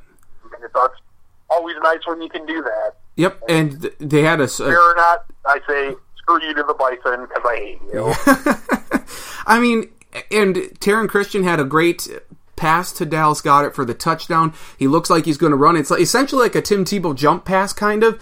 And Goddard, just tips it, grabs it one-handed, goes into the end zone. It was great, a huge win. And plus, that was on the heel of their punt returner, Anderson, I believe is his last name, fumbling the punt, and North Dakota State scored. I was like, oh my gosh, this cannot happen. Like, you have this game in the bag here, and you fumble a punt, and it just is terrible. But you look at the way the Missouri Valley Conference is now set up here. It's really interesting now. Yeah, because South Dakota and Illinois State, South Dakota State and North Dakota State, they all play against each other these final 3 weeks. So South Dakota goes to Fargo here this week. Illinois State goes to Brookings, this week to take on the Jacks. And then the next week, SDSU goes to Vermilion, and North Dakota State has to go to Illinois State. This is fascinating to watch out. And don't forget Northern Iowa. They're playing their best football of the year too right now. Yeah, beat USD this past weekend. Yeah, I mean, so the Missouri Valley is far from over, and I don't think it is a stretch at all to say that North Dakota State could lose their final 3 games in conference play, especially when they lose Lance Dunn, their one of their better running backs. Here, I don't think it's a stretch at all to say that they will lose their final 3 games. Do I think it's going to happen? No, I don't, but... North Dakota State plays USD next, right? Correct. Yep, that's this weekend. To pull an old stack and adage. I know Strevler for USD 2 weeks ago was hurt early, and they won easily without him, so they didn't have him play. And it sounded like he threw pretty well against Northern Iowa, but maybe he had some problems running. I mean, I don't know. For the kid's sake, you hope he's healthy. If USD is going to beat North Dakota State, they're going to need Strevler to play really, really well. Yep. So I mean, but yeah, that could be quite the game next week, and then obviously it seems like other than the first year South Dakota State and USC played, that basically it's been a game late every single year, and I don't see any reason to assume it'll be any different this year when both teams are incredibly highly ranked. And USD's got some off-field issues going on right now, but I forgot about that. I just look. That is problematic. I just look at how this is going to go, and again, I'm not saying that North Dakota State's going to lose 3 in a row, but just with the way the Valley's shaping up here with these final few weeks and who you got to play against, honestly, SDSU could still win this conference, and I'm almost saying they're going to. All it takes is North Dakota State losing one more game and SDSU has to win out. Now, that SDSU-USD game is huge, but if Strevler is still hurting a little bit, I don't know if USD can match SDSU score for score if he's not 100%. If he's not 100%, then that changes things, and it'll be tough.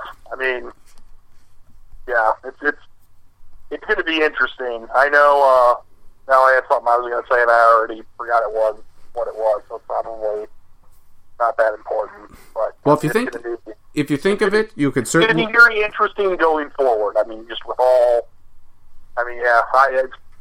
Now I remember what I was going to say. It was that. I mean, you look at the conference games when South Dakota State lost, and how Youngstown is just basically falling off a cliff. Yep. And it would be really nice to have that Youngstown State game back right now. It would. Like, the UNI loss is weird, but UNI always seems to do this. I mean, it feels like every year it's like, oh, well, South Dakota State should beat UNI, and then they always, I don't know, UNI seems to have South Dakota State's number. Yep, but, especially on Hobo Day in Brookings. Yeah.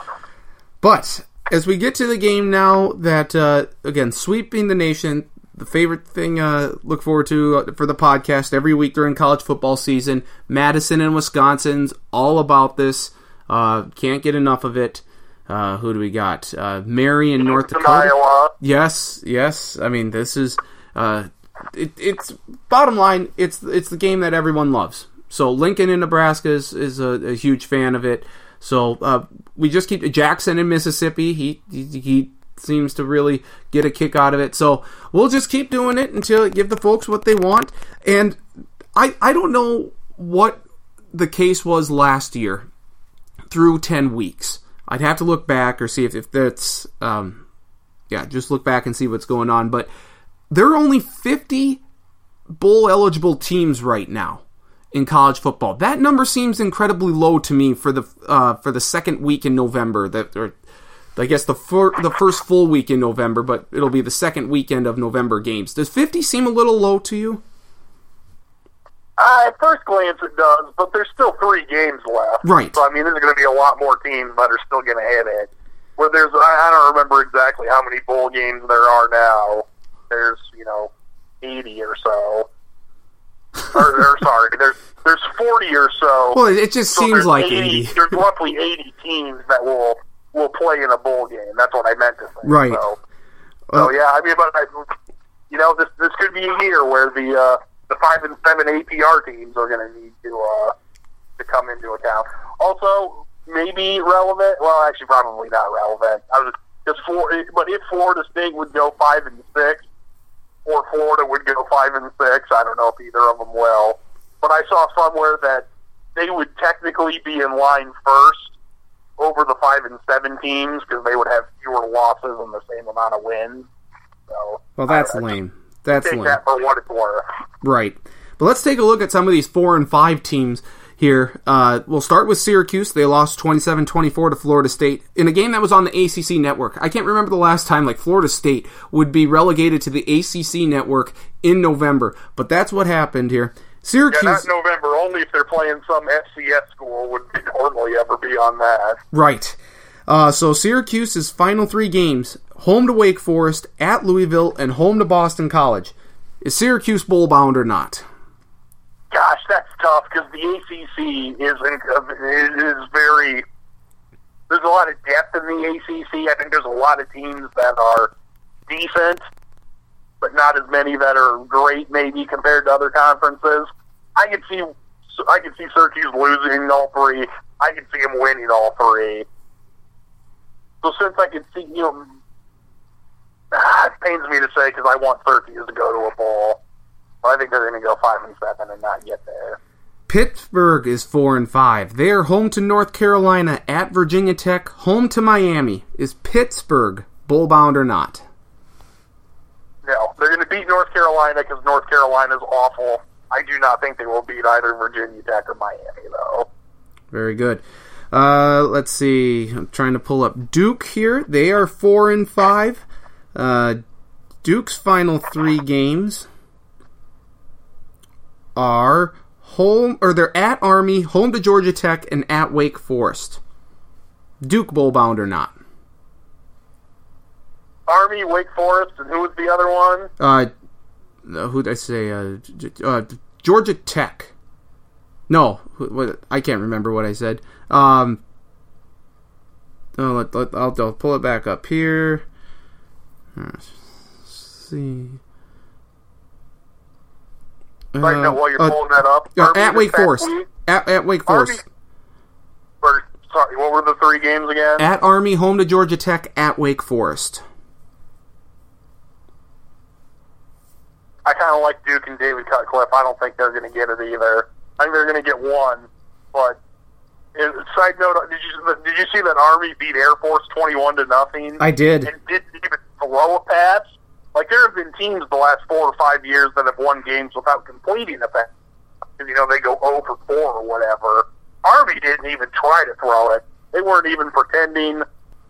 And you know what? I think they're going to beat Duke.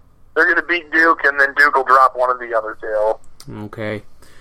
Texas is 4 and 5. They're home to Kansas, at West Virginia, home to Texas Tech. Is Texas bowl-bound or not? Texas is bowl-bound. They're going to beat Kansas because, as funny as it is that Kansas won last year, they're not going to beat Texas 2 years in a row. And things are not looking great for Cliff Kingsbury and Texas Tech right now. So it'll be 6 and 6. It won't be pretty, but after the last 2 years, if you're a Longhorns fan, I think at least making a bowl game is at least sort of a step in the right direction. Well, you mentioned Cliff Kingsbury and Texas Tech. They're also 4 and 5. Their last 3 games, home to Baylor, home to TCU, at Texas. Texas Tech bowl-bound or not? I think Texas Tech not bowl-bound. I will say that they beat Baylor to get to 5, and then I think that will set up the Texas Tech, which I think is played on Thanksgiving. Yep. That they will both be 5 and 6, and it'll be a game for bowl eligibility. And I'm going to say that the Longhorns win. Again, I said I'd bring them back up here, so let's talk about Rutgers, at Penn State, at Indiana, home to Michigan State. Is Rutgers bowl-bound or not? They're 4 and 5, like all the other teams you said? Yep, we're looking at all 4 and 5 teams this week. Not bowl-bound. I don't know. In Indiana, this is weird and dumb to say. I think Indiana's the best team that has not won a conference game this year because they seem to play well at times. But I think Rutgers will still win that game, but I don't think they're going to win the other 2, though. I'm going to skip Maryland. We'll go to Nebraska. They're 4 and 5. They're at Minnesota, at Penn State, home to Iowa. I think we talked about them last week, but may as well bring them up again. Is Nebraska bowl-bound or not? Well, if they're going to, they really need to win this week. I feel confident in saying they're not going to win against Penn State, unless like they cancel the rest of the football season because of an academic scandal. So they would need to beat God. They would have to beat Iowa then too. Just beat Ohio State. I think part of this is just to go with my comparing it to the 2007 season. So I'm picking Nebraska to beat Minnesota, not because I necessarily think they will, but just because that puts Nebraska in if you beat Iowa, you go to a bowl game, and they still will not be able to do that. So no bowl game for the Cornhuskers. Okay, Minnesota does host Nebraska this week. They're at Northwestern and then home to Wisconsin. Is Minnesota bowl-bound or not? Unfortunately for PJ Fleck, I say that they are not either. I thought they would be going into the year, but I guess the bright side, I mean, it's not fun, but at least you can say it's year one, changing the culture, building it from the ground up. We're going to try to be better in year two. Oh, yeah. And look for a 2, 3, 4 game improvement next year. And he did it at Western Michigan. Started out slow year one, and it went so much better each year after that. Purdue is 4-5 at Northwestern, at Iowa, and home to Indiana. Is Purdue bowl-bound or not? That actually looks kind of interesting. I thought Purdue was, the second you said Purdue, I thought no. But hearing those games, and side note, did you know Northwestern has played in 3 straight overtime games now? That is nuts. And I think they're the first team in history to play in 3 overtime games in a row, which means obviously Purdue and Northwestern's going to overtime. But I'm gonna say no for Purdue. But other than Rutgers, I think Purdue getting to 5-7 would be like, you know what, this is such a step in the right direction that at least you'd have to feel better about the future. When I think Purdue last won 5 games or more in a season in like 2011.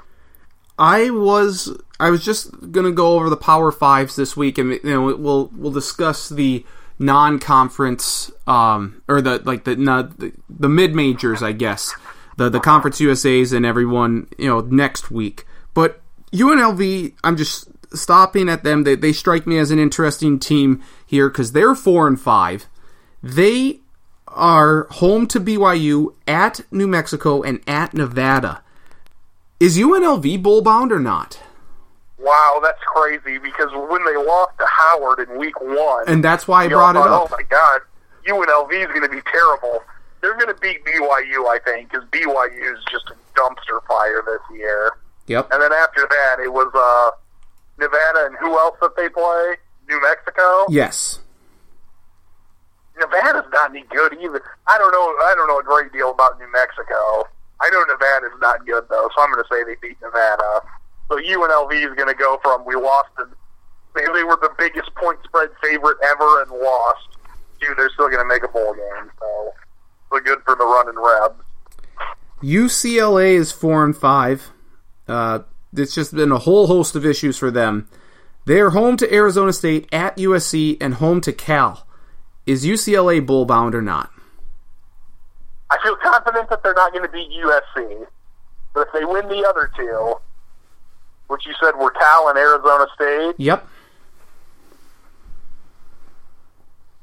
God, that UCLA-Arizona State game is going to be gross and crazy, and I don't have the slightest clue what's going to happen. That's Pac-12 after dark, I would hope.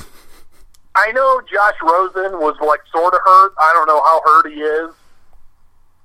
If he can play against Arizona State, I'm going to say that Rosen and UCLA win, and they get to 6 games. Because he will be the best player on the field still.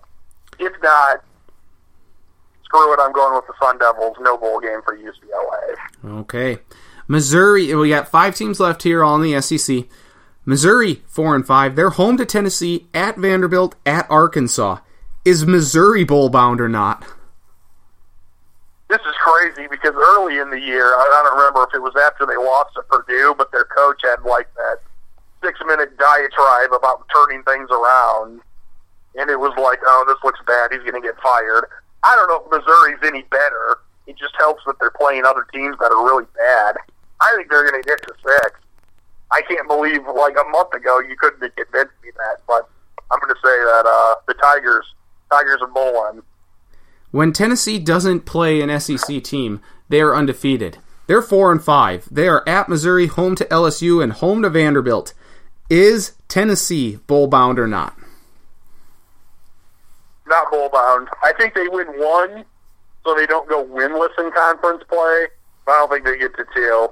And it's going to be the door slamming shut on Butch Jones and his tenure at Tennessee. Likewise, Vanderbilt also is undefeated against teams not in the SEC.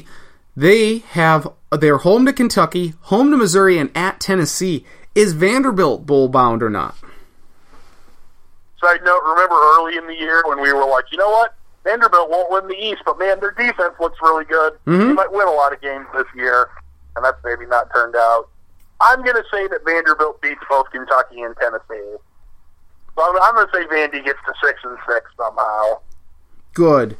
I like that. I hope for their sake they do. I like Vanderbilt. And you know what? Pat Shermer, Vikings offensive coordinator, his son is the quarterback at Vanderbilt. So, interesting fun fact there. Ole Miss is 4-5. Eric Mason is the head coach at Vanderbilt. Yes. That's the same name as the NFL receiver for the Baltimore Ravens a while ago. Yes, he is. And I not the same guy. I do like what he's doing in Vanderbilt, so I hope he doesn't get canned anytime soon. But Ole Miss is 4-5. They're home to Louisiana, formerly Louisiana Lafayette, the Raging Cajuns. Home to Texas A&M and at Mississippi State. Is Ole Miss bowl-bound or not? To be fair, I think Ole Miss is not able to go to a bowl game this year, even if they do get 6 wins. That's so true. Yep. But it's okay, we can still do it as the exercise of will they get to 6-6. I don't think they're going to beat either of their two conference opponents. They'll win the non-conference game to get to 5, but no bowl game for the Rebels. Thank you for that the clarification. That's good on you. And finally, Arkansas. We talked about them, but they are at LSU, home to Mississippi State, and home to Missouri. Is Arkansas bowl-bound or not? They're not. They're going to lose the first two, so they're not bowl-bound. It'll be interesting to see. I don't know. Arkansas and Missouri might be like. If there's going to be so many other good games that weekend because that's the last weekend of the season. But if somehow that game's on like a Thursday or a Friday and is on in its own time slot, it is. That could sort of be interesting to see. But now that I say that and think about it, it might be incredibly gross, and maybe you should avoid watching it at all costs. Well, after you shop on Black Friday, sit down and watch, because at 1:30 on CBS, it's that Friday. It's Arkansas and Missouri. So that's funny, because you know what that means? I don't know if it's the exact same time, but your choices are going to be like, do you want to watch Arkansas, Missouri, or do you want to watch Nebraska, Iowa? And it'll be like, sounds like terrible game. So you could hope that your tryptophan actually just happens on Friday then, so you could take a nap during Friday afternoon versus Thursday afternoon. I might overdose into a tryptophan coma just for like that whole Friday. so I purposely can't watch Nebraska play. Very good. All right, Charlie, appreciate the time as always, and I'm looking forward to next week, and we'll be doing more of Bowl Bound or not, and we'll see what happens. It's going to be another crazy weekend in college football, though, that's for sure. Thank you. Yep, looking forward to it. Thanks for having me again. You're very welcome. Thank you, Charlie. It's Charlie Hildebrand here, Sioux City Journal. Check out his stuff at SiouxCityJournal.com. Excellent stuff, as always. Yeah, it's just an absolutely batshit crazy week in college football. It just seems like it always is, and there's going to be a lot of teams that made it to a bowl game last year that might not this year. It's absolutely nuts. Absolutely nuts. But that's the beauty of it. So we'll see. So we'll see what happens. It's going to be great stuff. But we'll wrap up the podcast as we always do. We will save.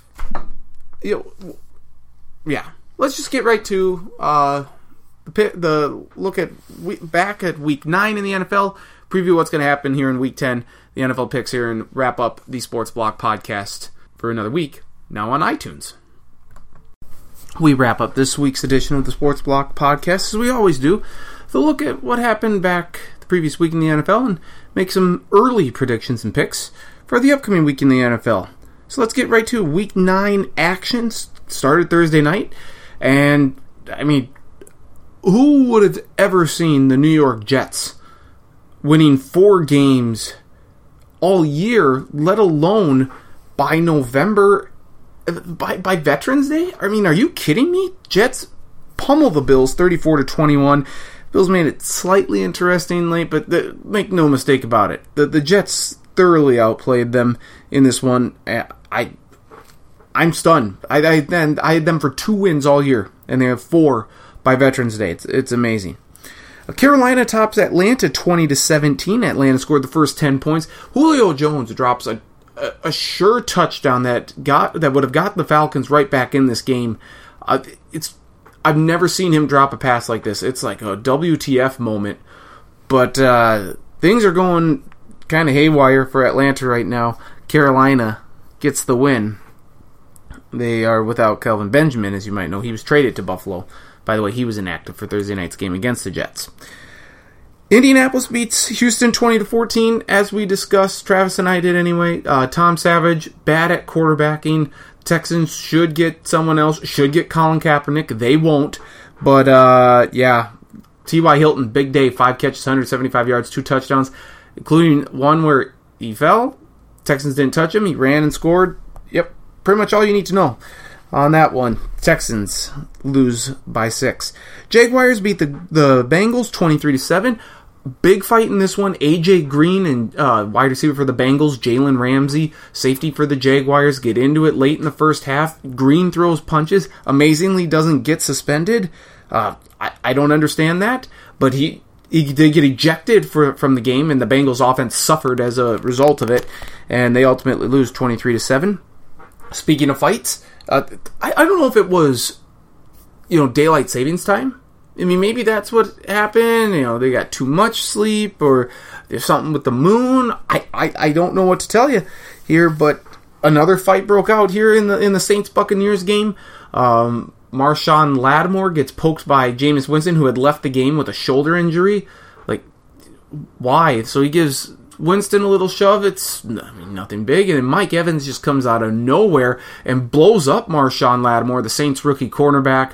Huge fight ensues. Evans did not get ejected, but he is suspended for a game. He apologized for his actions afterward, but the Buccaneers, what a dumpster fire they are. Yeah, so much for them taking the next step. Saints have won 6 games in a row. Speaking of dumpster fires, let's go to the Meadowlands, not for the Jets, but for the Giants. They lose 51-17 game. They should have just not even arrived at the stadium. I mean, you give up a 3rd and 33 for a touchdown to Robert Woods. Jared Goff played outstanding. The Rams 51-17, and they are 6-2. There are a lot of surprises in the NFC.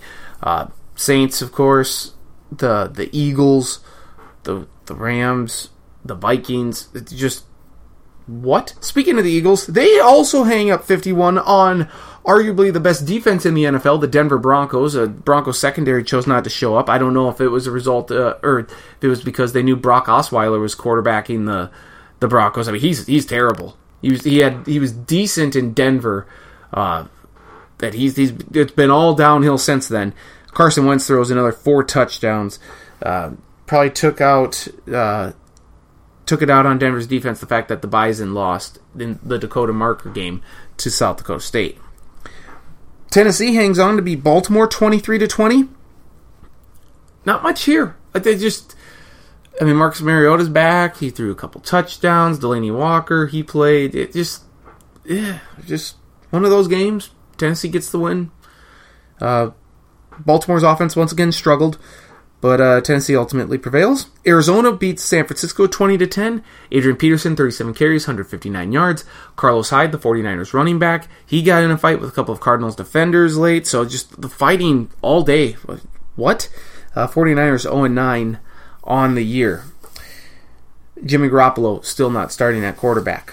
Washington upset Seattle 17-14. Their defense played so good. Blair Walsh, should be familiar to all Vikings fans, missed 3 field goals, all wide left, just barely. Yet the Seahawks had a lead late after Russell Wilson found Doug Baldwin for a touchdown. But then the Seahawks defense gives up some long passes to Washington. Kirk Cousins, amazing throws. The throw on the sideline to Josh Dotson, I'll give Josh Dotson, I guess, more of the credit for the catch, but simply outstanding. And the Washington wins. I don't know, season-saving win for them, it would appear.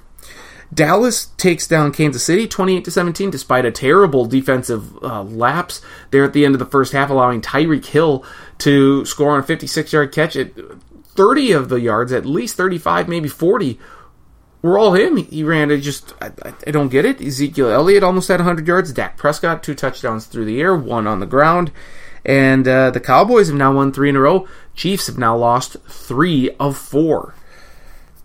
Oakland beats Miami 27-24. Big win for Derek Carr and company, who now just sit 2 games back of the Chiefs. AFC West not over yet. The Dolphins did look much better on offense after trading Jay Ajayi to Philadelphia. The trade deadline, and Detroit all over Green Bay 30-17. Brett Hundley, he has the weapons, but he's hanging on to the ball too much. I was surprised Green Bay didn't run the ball more. Matthew Stafford, huge game through the air. A couple touchdowns, 361 yards. Lions didn't have to punt, and they just torched them. They are the true competitors to the Vikings in said NFC North. Vikings, of course, were on a bye along with 5 other teams. And as we look ahead now, make some early predictions for Week 10, it does kick off Thursday night in the desert. Seattle Seahawks at the Arizona Cardinals. Remember last year in the desert, it was a 6-6 game. Missed field goals, bad offense. I expect we'll see something a little different here. But, I mean, Seattle's got to be stinging and just over that loss to Washington. I think they come back in a big way, and I like Seattle to beat Arizona, but I've been terrible with the Thursday night games, so why not get another one wrong? 8:25 p.m. Eastern, 7:25 p.m. Central Time on NBC. NBC now taking over the Thursday night package for the rest of the year. It's also streaming on the NFL Network, it's on NFL Network and streaming on Amazon Prime. Sunday's games: Green Bay at Chicago, 1 p.m. Eastern, noon Central Time on Fox. This is a de facto elimination game. Whichever team loses, they're not making the playoffs. Both teams probably aren't going to make the playoffs, or at least both of them don't have great chances. But the loser of this one is really out. And just with the way Brett Hundley has looked, the way that Bears defense is playing a little bit here, and Jordan Howard and Tariq Cohen rushing the football, I think I'm going to take the Bears to take down the Packers. Packers, prove me wrong if you want to. I'll take Trubisky and company. Cleveland at Detroit, 1 p.m. Eastern, noon Central Time on CBS. The Browns haven't won a game. They still choose not to sign Colin Kaepernick. Matthew Stafford's playing really well right now. The Lions, absolutely. Pittsburgh at Indianapolis, 1 p.m. Eastern, noon Central Time on CBS. Listen, the Colts got a great win last week against Houston. That's nice. Pittsburgh coming to town. Pittsburgh's offense really good. Colts defense not so good. Their offense won't be able to match the Steelers score for score. Taking the Colts. Take the Colts. April Fools. Pittsburgh. Steelers win this one easily. Los Angeles Chargers at the Jacksonville Jaguars, 1 p.m. Eastern, noon Central Time on CBS. This is a sneaky game here. The Chargers playing some better football as of late. But the Jaguars, they seem to have things rolling right now. That defense, I think, going to make life miserable for Phillip Rivers and company. I'll take the Jaguars. New Orleans Saints at the Buffalo Bills, 1 p.m. Eastern and Central Time on Fox. What a dandy of a game this is. Just who would have thought that this would pit two teams above 500 at this point? I mean, the Bills looking for their first playoff spot since the turn of the century. The Saints have won 6 in a row.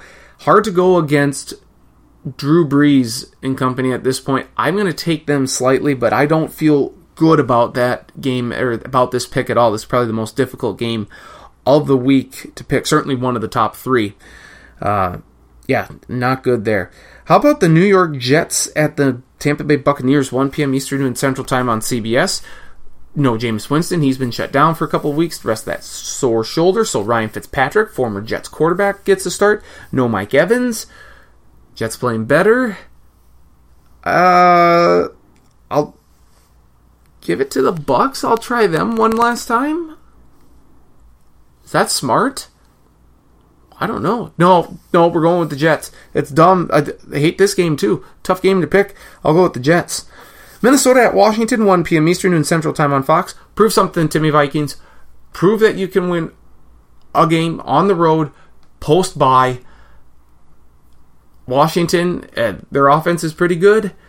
We'll see what the offensive lineman injury stance is like for Washington, but I'll take Washington in this one. Cincinnati at Tennessee, 1 p.m. Eastern and Central Time on Fox. Yes, it's one of the crossover games. Cincinnati doesn't look very good right now. I'm going to take Marcus Mariota and company. I'll take the Titans. Houston at the Houston Texans at the Los Angeles Rams, 4:05 p.m. Eastern, 3:05 p.m. Central Time on CBS. If Deshaun Watson were playing, I'd take the Texans. He's not. Tom Savage is. Rams in a runaway. Dallas Cowboys at the Atlanta Falcons, 4:25 p.m. Eastern, 3:25 p.m. Central Time on Fox. Don't know about the status of Dez Bryant. He's got a knee or an ankle injury. But have you seen the Falcons lately? Their confidence is plummeting. Taking Dallas. Unless Ezekiel Elliott gets suspended after this recording, I don't know. I'll take Dallas, though. The New York Giants at the San Francisco 49ers, 4:25 p.m. Eastern, 3:25 p.m. Central Time on Fox. Why? Why does this game have to be played? Can we just give both teams an L? Give it to the Giants just because the 49ers are terrible still. New England Patriots at the Denver Broncos, 8:30 p.m. Eastern, 7:30 p.m. Central Time on NBC. Sunday Night Football. I've had the Broncos winning this game before, but their offense is atrocious right now. Tom Brady and the Patriots the bye week to prepare. I'm going to take Tom Brady and the Patriots in this one. And the Miami Dolphins at the Carolina Panthers, 8:30 p.m. Eastern, 7:30 p.m. Central Time, ESPN Monday Night Football. Give me the Panthers, because I don't trust the Dolphins to do much of anything on the road. And that's a look at Week 10 in the NFL. The official picks and predictions can be found in the Stack. That's the Stack at stackattack.sportsblog.com. Appreciate you listening here this week. College football, big stuff there. You can find this podcast available on iTunes. Just search the Sports Block Podcast. Otherwise, follow me on Twitter at NDStacken. Otherwise, on Facebook, Nathan Stacken. I have a link posted to the podcast later on in the week. That's again a lot of serious situations going on out there, especially in Texas.